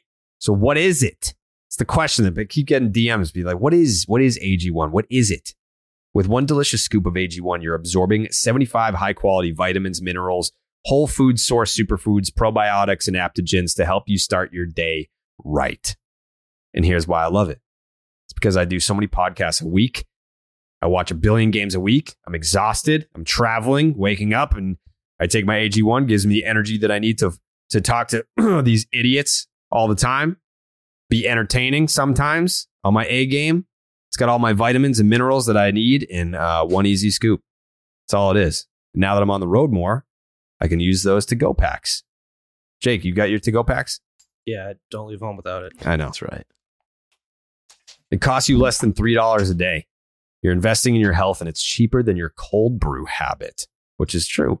I think I got a cold brew, and it was like $6.75 or something like that. That's 2 to-go packs. It supports better sleep quality and recovery. Pat, you're looking pretty swole these days. Yeah, I'm fucking jacked. How's your sleep and recovery doing? A lot better. Could it be now. better? Yeah, it could be. Yeah, there you go. I didn't know that you were an AG1 guy. That's awesome. Big AG. I'm a big gut health guy because I drink so much. That's true. Yeah, you do. Really fucks with your gut. You do. Yeah, it really does. And right now, it's time to reclaim your health and arm your immune system with convenient daily nutrition. It's just 1 scoop and a cup of water every single day. That's it. No need for 1 million different pills and supplements to look out for your health. I talked about it a couple of podcasts ago about the taste. Tastes great. I can't put my finger on what it tastes like. That's probably because I'm not like a big like a vegetable guy. I'd rather no drink them. Either. No clue. Yeah. Like it's got a very unique taste, but it tastes good, but it doesn't taste like anything that I've ever tasted before. It's very hard to explain. If you're listening to this and you try AG1 and it tastes like something that you've had before, then let me know what it tastes like because I'm not really sure. But to make it easy, Athletic Greens is going to give you a free 1-year supply of immune system supporting vitamin D and 5 free travel packs with your first purchase. All you have to do is visit athleticgreens.com/Red Sox. That is athleticgreens.com/Red Sox to take ownership over your health and pick up the ultimate daily nutritional insurance. Shall we look ahead? Not that it fucking matters anymore. This team stinks. Before we do, Jared, I just want to talk quickly about my take on that Duran interview because I was pretty harsh on the kid. I will say that after that little soundbite, it did sound like a guy that might not be a douche. So jury's still out on this guy. I'm not saying he is or he's not. And guys, like Jared said, we've all been there where you fuck up, you're embarrassed, and instead of owning up to it, you just kind of get in defensive mode because it feels like the world's on you. At the end of the day, I've read a decent amount of psychology books, and it seems as though the human brain and the human psychology really isn't supposed to be able to handle this type of stuff, and that's why it's so unique that these guys can, and something that I used to blame coaches and stuff like that for fucking me in the head, when in reality, I think once I got to a certain level of pressure, I just wasn't built to be able to deal with that type of stuff at that high of a level. And some guys aren't like that. And who knows what, Jaren might have it, just might be going through a tough stretch, but he just came off less douchey there. So I give him the benefit of the doubt for the time being that I hope he turns it around. Yeah, I mean, he's very clearly wearing it. Yeah. And I think ultimately he will come out on the other side of this better because it happened. But that can't happen again. Like, he's going to fuck up defensively again because at the end of the day, he's not the best defensive center fielder that we've ever seen. Not anything close to it. He's got to work on his game defensively. His routes are bad. His reads are bad. But in terms of how you handle that, it's a response, man. Like, it's not, you can forgive a guy for fucking up. Like, it happens, and especially it's going to happen if you're not playing your natural position. I don't think anybody's really crushing him for, well, I guess, I mean, I'm sure there are people that are crushing him for the lack of play, but really what rubs me the wrong way is the response to the mistakes. Yeah. Yes. Like, be accountable. And I think the easiest one was the inside the park grand slam. It's like, yeah, I lost it in the lights. I was pissed that it was an embarrassing moment for me. I should have ran after it. I had a moment, and it'll never happen again. That's it. Like, this is something I put in my own world, is like, think about my career, and if I had responded to the media after my appearances this way. Like, if I said, like, fucking, you guys get out there and try to throw a fucking slider to Albert Pujols. You gotta be fucking kidding me. Like, you see that guy? Like, all right, well, don't fucking root for me when I'm fucking good, guys. All right? Fuck off. Like, accountability and self-awareness go a long way. Accountability and self-awareness go a long fucking way, man. They really do. Yes, they really do. And again, they weren't really interviewing me after those games anyway, but I always was like, I fucking suck. Chris Sale, it's one of the reasons Chris Sale's so likable. You guy's a fucking lunatic of a human being. But like, when he sucks, he fucking lets you know. Same with Matt Barnes. Matt Barnes has had a fucking terrible year through injuries and struggling with, how he's pitching. But every time he sucks, he's like, yep, I fucking sucked. I love that. And it's something you can get on board with because everyone sucks at their job every now and again. Right. Boom. Yep. So I would venture to guess that I'm crossing my fingers here. That's the last time that we'll see some sort of immature moment from Duran. That can't happen again. And judging by that reaction after the game, I'm sure that he had him, like, the misplay was an embarrassment, and snapping with the fan was even more embarrassing. Like, it was, I fucking cringed. Mm-hmm. So I think he knows, like, hey, it's already a win that he knows that was cringy. Like, immediately you walk off the field. I'm sure, like, he's not even on social media, but if he was, that's not something that you're checking tonight. You're probably going to shut off your phone and you're going to try and sleep this one off and get back at it tomorrow. But yeah, I would venture to guess that that's the last that we're going to see of something to that degree of immaturity from Durant. Pat seems to disagree about the social media thing. Oh, yeah, dude. When I fucking sucked, I was on that shit like you would believe. Well, he doesn't have social media. Yeah. Yeah, well, he might have a burner account. But yeah, dude, like, when I remember sitting in the hotel room with my parents, my mom was like sulking about how bad I did. And I'm sitting over there scrolling through Twitter, just reading some of the meanest things people have ever said. What was the meanest thing you ever read about yourself on the internet? Oh, no. Just like death threat. Not death threats, like, but like, there was some death threats. Die. Yeah, like, die. We could go back through my mentions back in the time. Is it easy to look that up? of like mentions from July 2nd, 2016? I think you can you can like search a specific date or something and then like keyword like Pat Light or whatever. Oh, hold on. I would love I'll look it up for man. you. Yeah, because this is the segment I didn't know we were going to get, but I'm loving it right now. Yeah. So what's today? Today's Sunday. Yeah. This is a 3 episode week, by the way. Yeah. We got a 1 gamer against Baltimore after this 2 game set. Thank fucking God we got an off day tomorrow. We got a 2 gamer against the Braves, a 1 game against the Orioles. we doing a podcast for a 1 game series? Mm-hmm. Yep. So okay, you know cool. what? We'll save it for the Orioles because we're only gonna have 1 game to go off of. On after the Orioles game on what's that, Thursday? Yeah. The Thursday night into Friday morning podcast, we will read all of your tweets at Pat Light the night that he gave up 17 runs to the Los Angeles Angels of Anaheim back on, what was the date? July 2nd, 2016, baby. You should get that date tattooed on you somewhere. Then whenever everyone asks, you just be like, yeah, that was the day. That was the day that I found God. That was the day that I saw Jesus for the first time. Oh, boy, did I see him. Boy, did I see him. Oh, boy.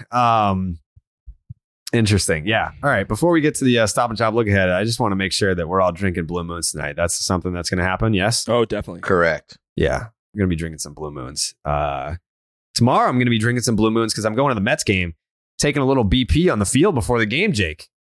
Yeah. Going to need some Blue Moons after that. What about during? I think you could swing that. Yeah. Why not? I would Pat, you ever drank a beer before a game? No, but that's a yes. No, I don't think I have. I've had a scotch in the bullpen though. Okay. Do you wish that you could go back and drink a Blue Moon before a game? I think I would have played a lot better if it was just the Blue Moon, not the scotch. So yeah. I think so. Yeah, because baseball and beer go hand in hand, and Blue Moon is the perfect stadium companion with its bold flavor, bright explosion of color, iconic orange slice ritual, and authentic ballpark roots. In fact, Blue Moon was born in a ballpark, first created at the Sandlot Brewery in Denver, Colorado. From the first pitch to extra innings, a Blue Moon guarantees a one-of-a-kind beer experience every time. Pat Light's drinking Blue Moons before the game. I'm going to be drinking some Blue Moons tomorrow at Citi Field. Pete, what was your favorite Blue Moon experience? The next one. Oh, shit. I love that. From its refreshing flavor with Valencia orange peel for a subtle sweetness and hints of coriander. Blue Moon Belgian White is one-of-a-kind beer that's made brighter. It's carefully crafted and full-flavored with refreshing notes and a smooth, creamy finish. Why strike out with that same old beer when you can get something that's one of a kind? Best served with a signature orange garnish to showcase its beautiful hazy color. A beer this good only comes around once in a Blue Moon, but you can enjoy it all season long. Break out of your same old beer slump. Blue Moon Belgian White is one of a kind every time. Get Blue Moon Belgian White delivered by visiting get.bluemoonbeer.com/Jared to see your delivery options. That is get.bluemoonbeer.com/Jared. Blue Moon, made brighter. Celebrate responsibly. Blue Moon Brewing Company Golden, Colorado Ale. That last part always fucks with me every single time. All right. It is the Stop and Shop look ahead, brought to you by Stop and Shop. We got 2 games. I'm gonna combine, if you don't mind. I'm gonna combine. Or should I save? Should I save the? Yeah, I probably Just do the Braves. Yeah. Because we're doing one after. We'll have a look ahead on Wednesday. All right. So this is just the Braves. Okay. On Tuesday, on TBS. Why is the game on TBS? Braves. Home cooking. Rich Hill versus Charlie Morton. And then Nick Pivetta versus Kyle Wright.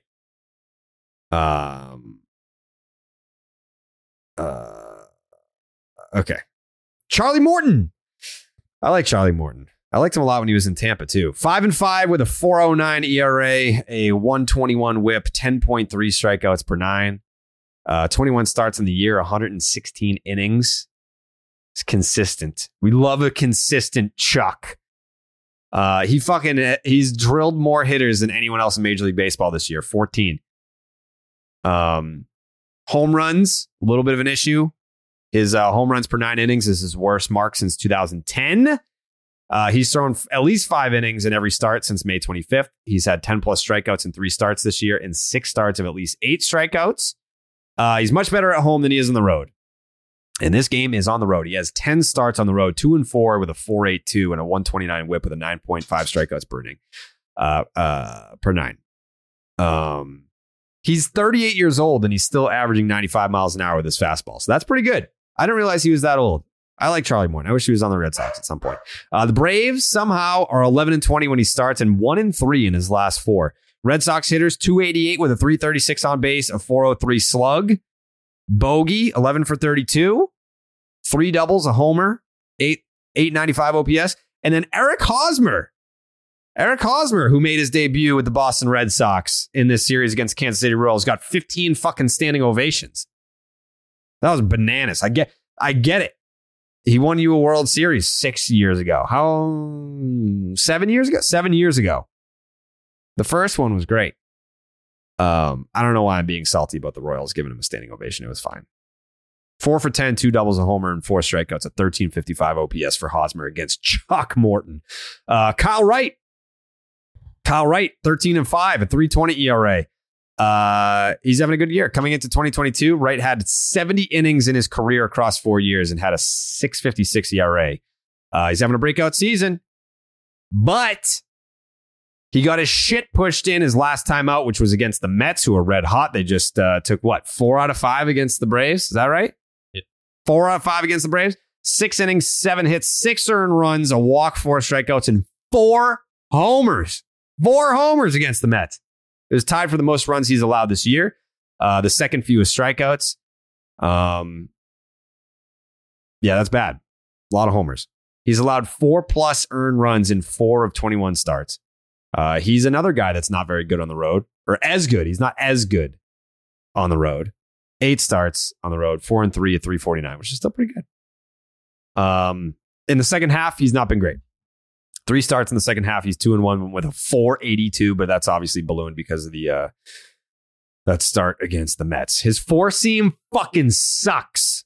95.2 miles an hour, but it's a 312 batting average against, a 548 slug, and a 420 weighted on base. He did pitch against the Red Sox earlier this year. 4 2/3, 7 hits, 6 earned runs. That was bad. It's his worst start of the season. We played the fucking Braves this year? Did they come to Fenway? I mean, no. Did we go there? They can't be at Fenway, right? They wouldn't come twice in a year. No. Did they already come? When the fuck? We played the Braves? Why do I not remember that? I don't either. That's not super surprising, though. Let's see. That would have been on May 10th. On May 10th. Yeah. On May 10th. 4 2/3, 7 hits, 6 earned runs, 4 walks. Why don't I remember playing the fucking Braves this year? 2-game series in Atlanta earlier this year in May 10th and 11th, and they split. Uh-huh. Yeah, why are we playing the Braves? Don't we usually just pick a... Oh, they walked us off. Yeah, off Brazier. Yeah. Okay. Yeah, I remember that now. Yeah, they walked us off. Interesting. Okay. Yeah, that totally slipped my mind until I remembered that finish. Yeah. Okay. The Braves are 15-6 when he pitches. They lost his last outing, but won his previous 7. Devers 2 for 4, double homer. JD 0 for 7 with 3 strikeouts. Okay. What do we think, Peter? Oh, God.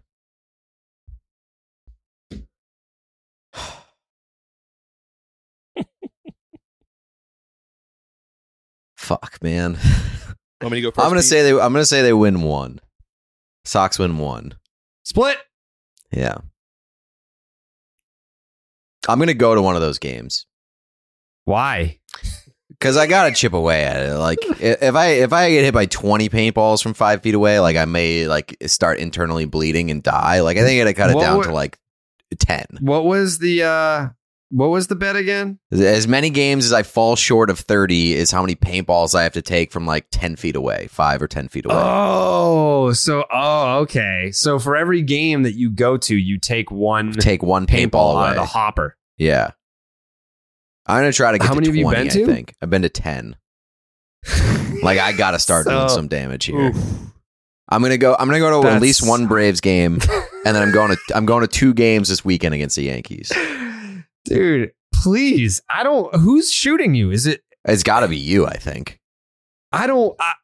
If you don't the entire podcast can take turns if they want to. Yeah, I'd prefer I'll feel bad. I can't shoot you 15 times, dude. Like, I've gotten shot with a paintball before. It fucking hurts. Oh, yeah. You know what we should do? At the end of the season, I think we should do a team bonding experience. We'll go to, like, an indoor paintball place. So, like, at the end of the day, like, we'll all get shot. But, like, we're going to shoot Pete.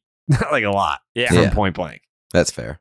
And also, we'll have like professionals to be like, you can't do that. Like, have somebody there, so have an adult in the room to say, like, okay, this will not kill him. Have at it. Well, I think we would film it. Mm-hmm. We'd be like, hey, listen, we're doing this for content. I'm not taking 20 paintball shots if there's no content being made out of it. Yeah, like, we'll go to, like, a paintball place and be like, listen, here's the deal. Like, Pete was supposed to go to 30 games. He only went to 12. So I'm doing more than 12. I'm going to 3 games this week. You're going to all 3? No. I'm going to one of the Braves and then 2 against the Yankees this weekend. Okay. I think I'm going to be there on Friday. Yeah. Or I know I'm going to be there on Friday. Can I go with you on Friday? So, yeah. Cool. Because I'm going on Saturday on my own account. With who? One of my friends is getting married, and his wife to be, big Red Sox family, but his family is Yankees fans. So as like a wedding thing, they got like a box at Fenway. I mean, I'm already predicting a sweep this weekend for the Red Sox. I love that. Pat, are you coming to Fenway this weekend? Because I mean, they did pretty decent last time the Yankees visited Fenway. We had a good time too. We did, yeah, you should come this weekend. You should come, Pat. I can't, unfortunately. Pat, you should come. I'd love to. What do you got going on? I have some family obligations. Tell them to come too. Yeah, tell them to come. I'll get your whole family a suite. Sounds lovely. Yeah, you should come. What do you think? Probably not going to happen. Come on. Nah. I'll get you BP passes. Yeah. I'll get you down on the field. Or been there. You ever been down on the field before? Yeah, been there a few times. Not enjoyable. For you. Yeah. Your family might love it, though. Yeah, they've been down there, too. Yeah, okay. All right, so it's a maybe. Sure. Okay. All right. Pat's in for this weekend. What time's the game on Saturday? Is it a night game? I might go Saturday, too, if it's like a 7 o'clock game. Probably do like 11:35 in the morning so people don't watch it. So people don't watch it. Saturday's game is a 7:15 start. Oh, Jesus. Oh, okay. Jake, you want to come with me on Saturday? I'm down to go Saturday. They also Saturday. have Sunday night baseball. Yeah, I just saw that. It's Sunday night baseball against the Yankees. Oh, that's the fucking night that I'm throwing out the first pitch. At Fenway? Yeah. You're throwing out the first pitch at Fenway against the Yankees on a Sunday night baseball? Sunday night baseball, yeah. Why? That is fucking preposterous. Why? Like that's like the prime time of all prime time first pitches. Doesn't matter how shitty the team is. Like, I am prime time. I mean, apparently, I hate fucking blowing your head up, but like, holy fuck, that is the prime time of first pitches. They were like, "Hey, we need to get it going. How do we fire up the boys?" bring in Jared to throw out the first Like pitch. that might be Red a Sox, bigger Yankees pitch than Sunday Pat Light has ever thrown. Definitely. Definitely. I mean, I might have Benintendi catch it. I'm the first ever Yankee to catch a first pitch at Fenway Park. That would cause some problems. You think so? Oh yeah. I don't think so. Well, yeah, I'm throwing out the first pitch Sunday Night Baseball, dude. Is there like a particular reason? Just being the fucking man, I guess. Okay. They were like, we need to fire up the boys. See, this is why I didn't want to say anything. Yeah, this is Well, why I'm, I hey, wanna- Let's I'm move just on. saying. Let's move on. I'm just saying. If you're gonna fire up the boys, how do you do it? You're definitely not gonna have fucking what's her name, Sydney Swanson or whatever the fuck. Sydney Sweeney. Listen, Yeah. pal. You might be a big deal, but you're not as big as those. Yeah, she's got some. Did you watch that movie? I haven't yet. Oh, Pete, come on, dude. I know. Did you watch it, Jake? No. Pat? I don't even know what movie you're talking about. The Voyeurs? Mm-mm. Oh, I feel like God. because the Red Sox are so bad right now that we should have like homework assignments for every episode to like bring into the next episode. And Dude. watching Voyeurs might be like our homework for next episode. You see those ham hocks for a chunk of time. It is not a brief, hey, how you doing? It is a scene. Yeah, I mean, I've watched Euphoria too. That's how I know her from. And like by season 2 of Euphoria, they're like, okay, we need this girl's boobs on screen like 40% of the show.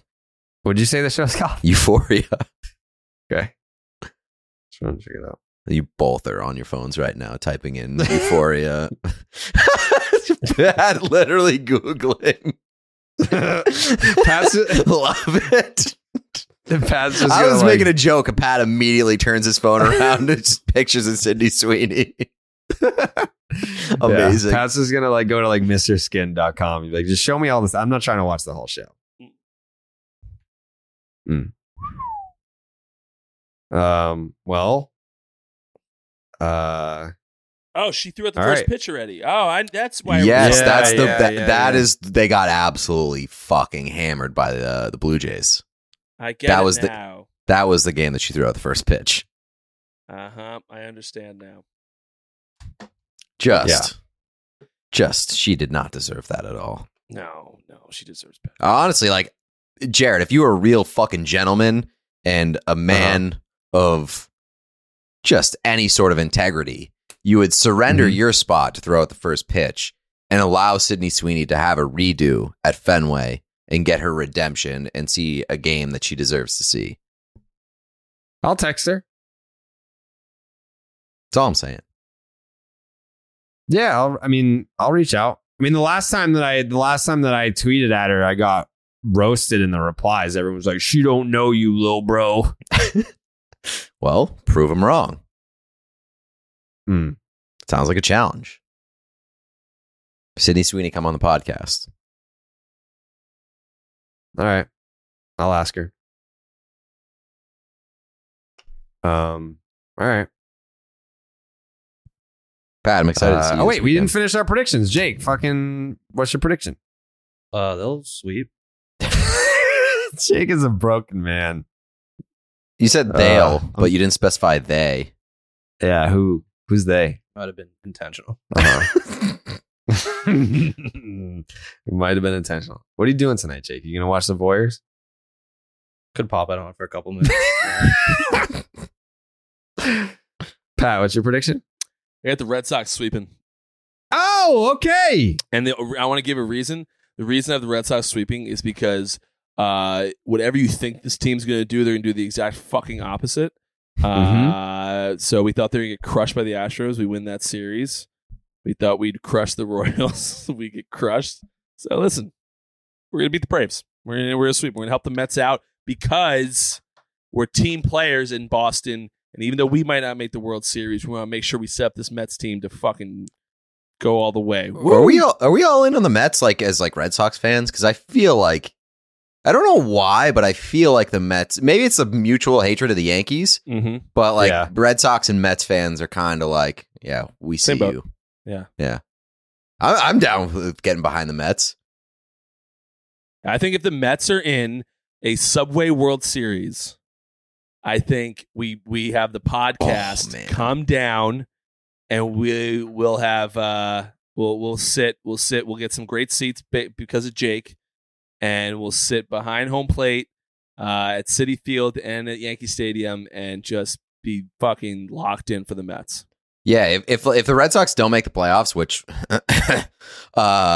can we like rebrand as a Mets podcast for like a month? Very easy. We don't have a name for the podcast. We could do whatever we want. That's true. We won't even have to change the name. No, we do whatever we want. We'll just have a name. So we've decided on a name. It's the #1 Mets podcast. The most listened to Red Sox podcast in the world. It'd be a great name. Yeah, I'd be down for that. Sure.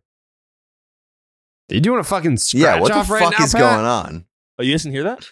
Yeah, I think I honestly think that your mic has not been plugged in the entire episode. It hasn't because he's recording locally. Yeah, I'm doing it. I'm recording on Audacity with the right mic. Yeah. Don't worry. Okay, got it.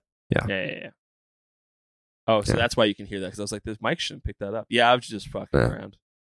Yeah, it's John. We're hearing what's coming through your laptop. Gotcha. Yeah, I'm sure I could change that, but we'll do that for next time, all right? That's fine. I love it. We love it. No one asked, but I got a split. Okay. All right, we'll be back on Wednesday night to talk about this 2-game series and preview the 1-game series against the Orioles. I'm excited for that one. That's gonna be a good pod. I mean, I think the Thursday night pod's gonna be better. What, recapping the 1 game? Yes. We're just gonna have 1 game. I mean, by the way, we didn't really talk about any of the games. We played a 4-game series. We didn't talk about any of them. Yeah, we don't need to talk about them. Yeah, we didn't. We need to talk about the X's and O's of those games. I don't think the X's and O's are relevant. Although I will, as far as X's and O's in the podcast, since I will be here for all episodes. I'm actually moving a dinner on Thursday that I have planned, a business meeting solely to make this podcast. That's amazing. But Pete, I'm gonna need you to change your name next time to Pete B. Oh, that's right. Yeah, fuck. Yeah. This is my first time or second time in Riverside, so I will change that next time. Appreciate Sorry, that. that's on me. Sorry, that's on me. Like I said, accountability and self-awareness goes a long way, really and hand up, that's on me. Yeah, you didn't yell Listen, back at I'm me. just saying, I'm not trying to give you guys more work or things to do. I know you're both very busy with your real jobs. I'm not. I'm done now. So I don't know what you guys would talk about, but a spin-off podcast called Pete B and Pat L, I think would do really well. I don't know what the fuck what would you guys talk about? I don't know. I think that would be the allure of it, is that we just turn on the mics and go. We'd find a way. So I don't I guess I kind of listen to pod, like I'll still listen to Kirk Minahan show, and I'll listen to KFC radio here and there. I listen to Dave's show, but this would be a podcast that like when I would subscribe and get notifications, and when it dropped, like I would be like, oh shit, like a new Drop PP everything. show. Need to go listen to it. Yeah. Like I think you could get away with doing like a 35-40 minute podcast and just like once a week or whenever you guys wanted to do it. Jared's going to get a notification on his phone that Pete B and Pat L dropped their first episode. It's 6.5 hours long. Well, the chances of that happening would be pretty significant, because I feel like we'd both be very drunk if we were to do a podcast. Like, yeah. And we would be like, oh shit, we've been podcasting for 4.5 hours, and like we're both blacked out. All right, see you, everybody. Yeah. Here you go, Jake. Like you should do it. You should do it. Will you guys agree to a pilot? Yeah. I mean, yeah, definitely. Yeah. It would need to be in person, I think. Yeah, be in person. I think it's great for off season too. Yeah. Either that or like we start a Patreon for this show, and like those are the bonus episodes. Yeah, you guys do whatever you want. I just want to listen. I just want to hear you guys talk to each other. It's more of a social experiment than anything. Yes. Yeah. It's more of a social experiment than a podcast. Yeah. I put it this way. If you guys did the Pete B, Pat L show, I will promise to help promote it. I'll retweet it. I'll put it on my Instagram. I'll make sure that the people know that it's out there. Appreciate that, Jared. I love Team that. player. I'm a team player. It's only because I'm trying to give you every incentive to do it because I want, like, I feel like I don't have a podcast that's my own. Like with Kirk's show, I was on it, so it's weird. Like with Dave's show, he talks about me every episode, so it's weird. And then with Kevin's show, like I've been on it too. It's weird. Like I need a show that's out here. I'll never come on as a guest. Yeah, we would never have. I just want you. Thank you. I just want you guys to talk, and I want to see where it goes. I want to look at the description of every episode and be like, they're talking about what, and then tune in. Be a great That's show. what I want. Be a fucking awesome show. I'm in. Same. Okay. First All right, episode PP and Pat recording L. this weekend when Pat's here with his family. Definitely. Jake's gonna have a separate group chat for me and Pete to record this thing, and both of us would be like, "Nope, can't do it tonight." Sent the link, and me and Pat, can we push it back like an hour? And then an hour comes. What about another hour? And we push it to September. September is wide open for me right now. All right. PP and Pat L show. It has to be called that though. Yeah, of course. Yeah, of course. Of course. Yeah. Of course. Of course. All right. That's our show today. And we'll be back on what, Thursday morning? Thursday morning. Yeah. Thursday morning. Red Sox fans, enjoy your off day. You need it. And we'll see you Thursday. Buenas noches, amigos. Without the ones like you, who work tirelessly to keep things running, everything would suddenly stop. Hospitals, factories, schools, and power plants, they all depend on you. No matter the weather, emergency, or time of day, you're the ones who get it done. At Grainger, we're here for you with professional-grade industrial supplies. Count on real-time product availability and fast delivery. Call, click Grainger.com, or just stop by. Grainger, for the ones who get it done.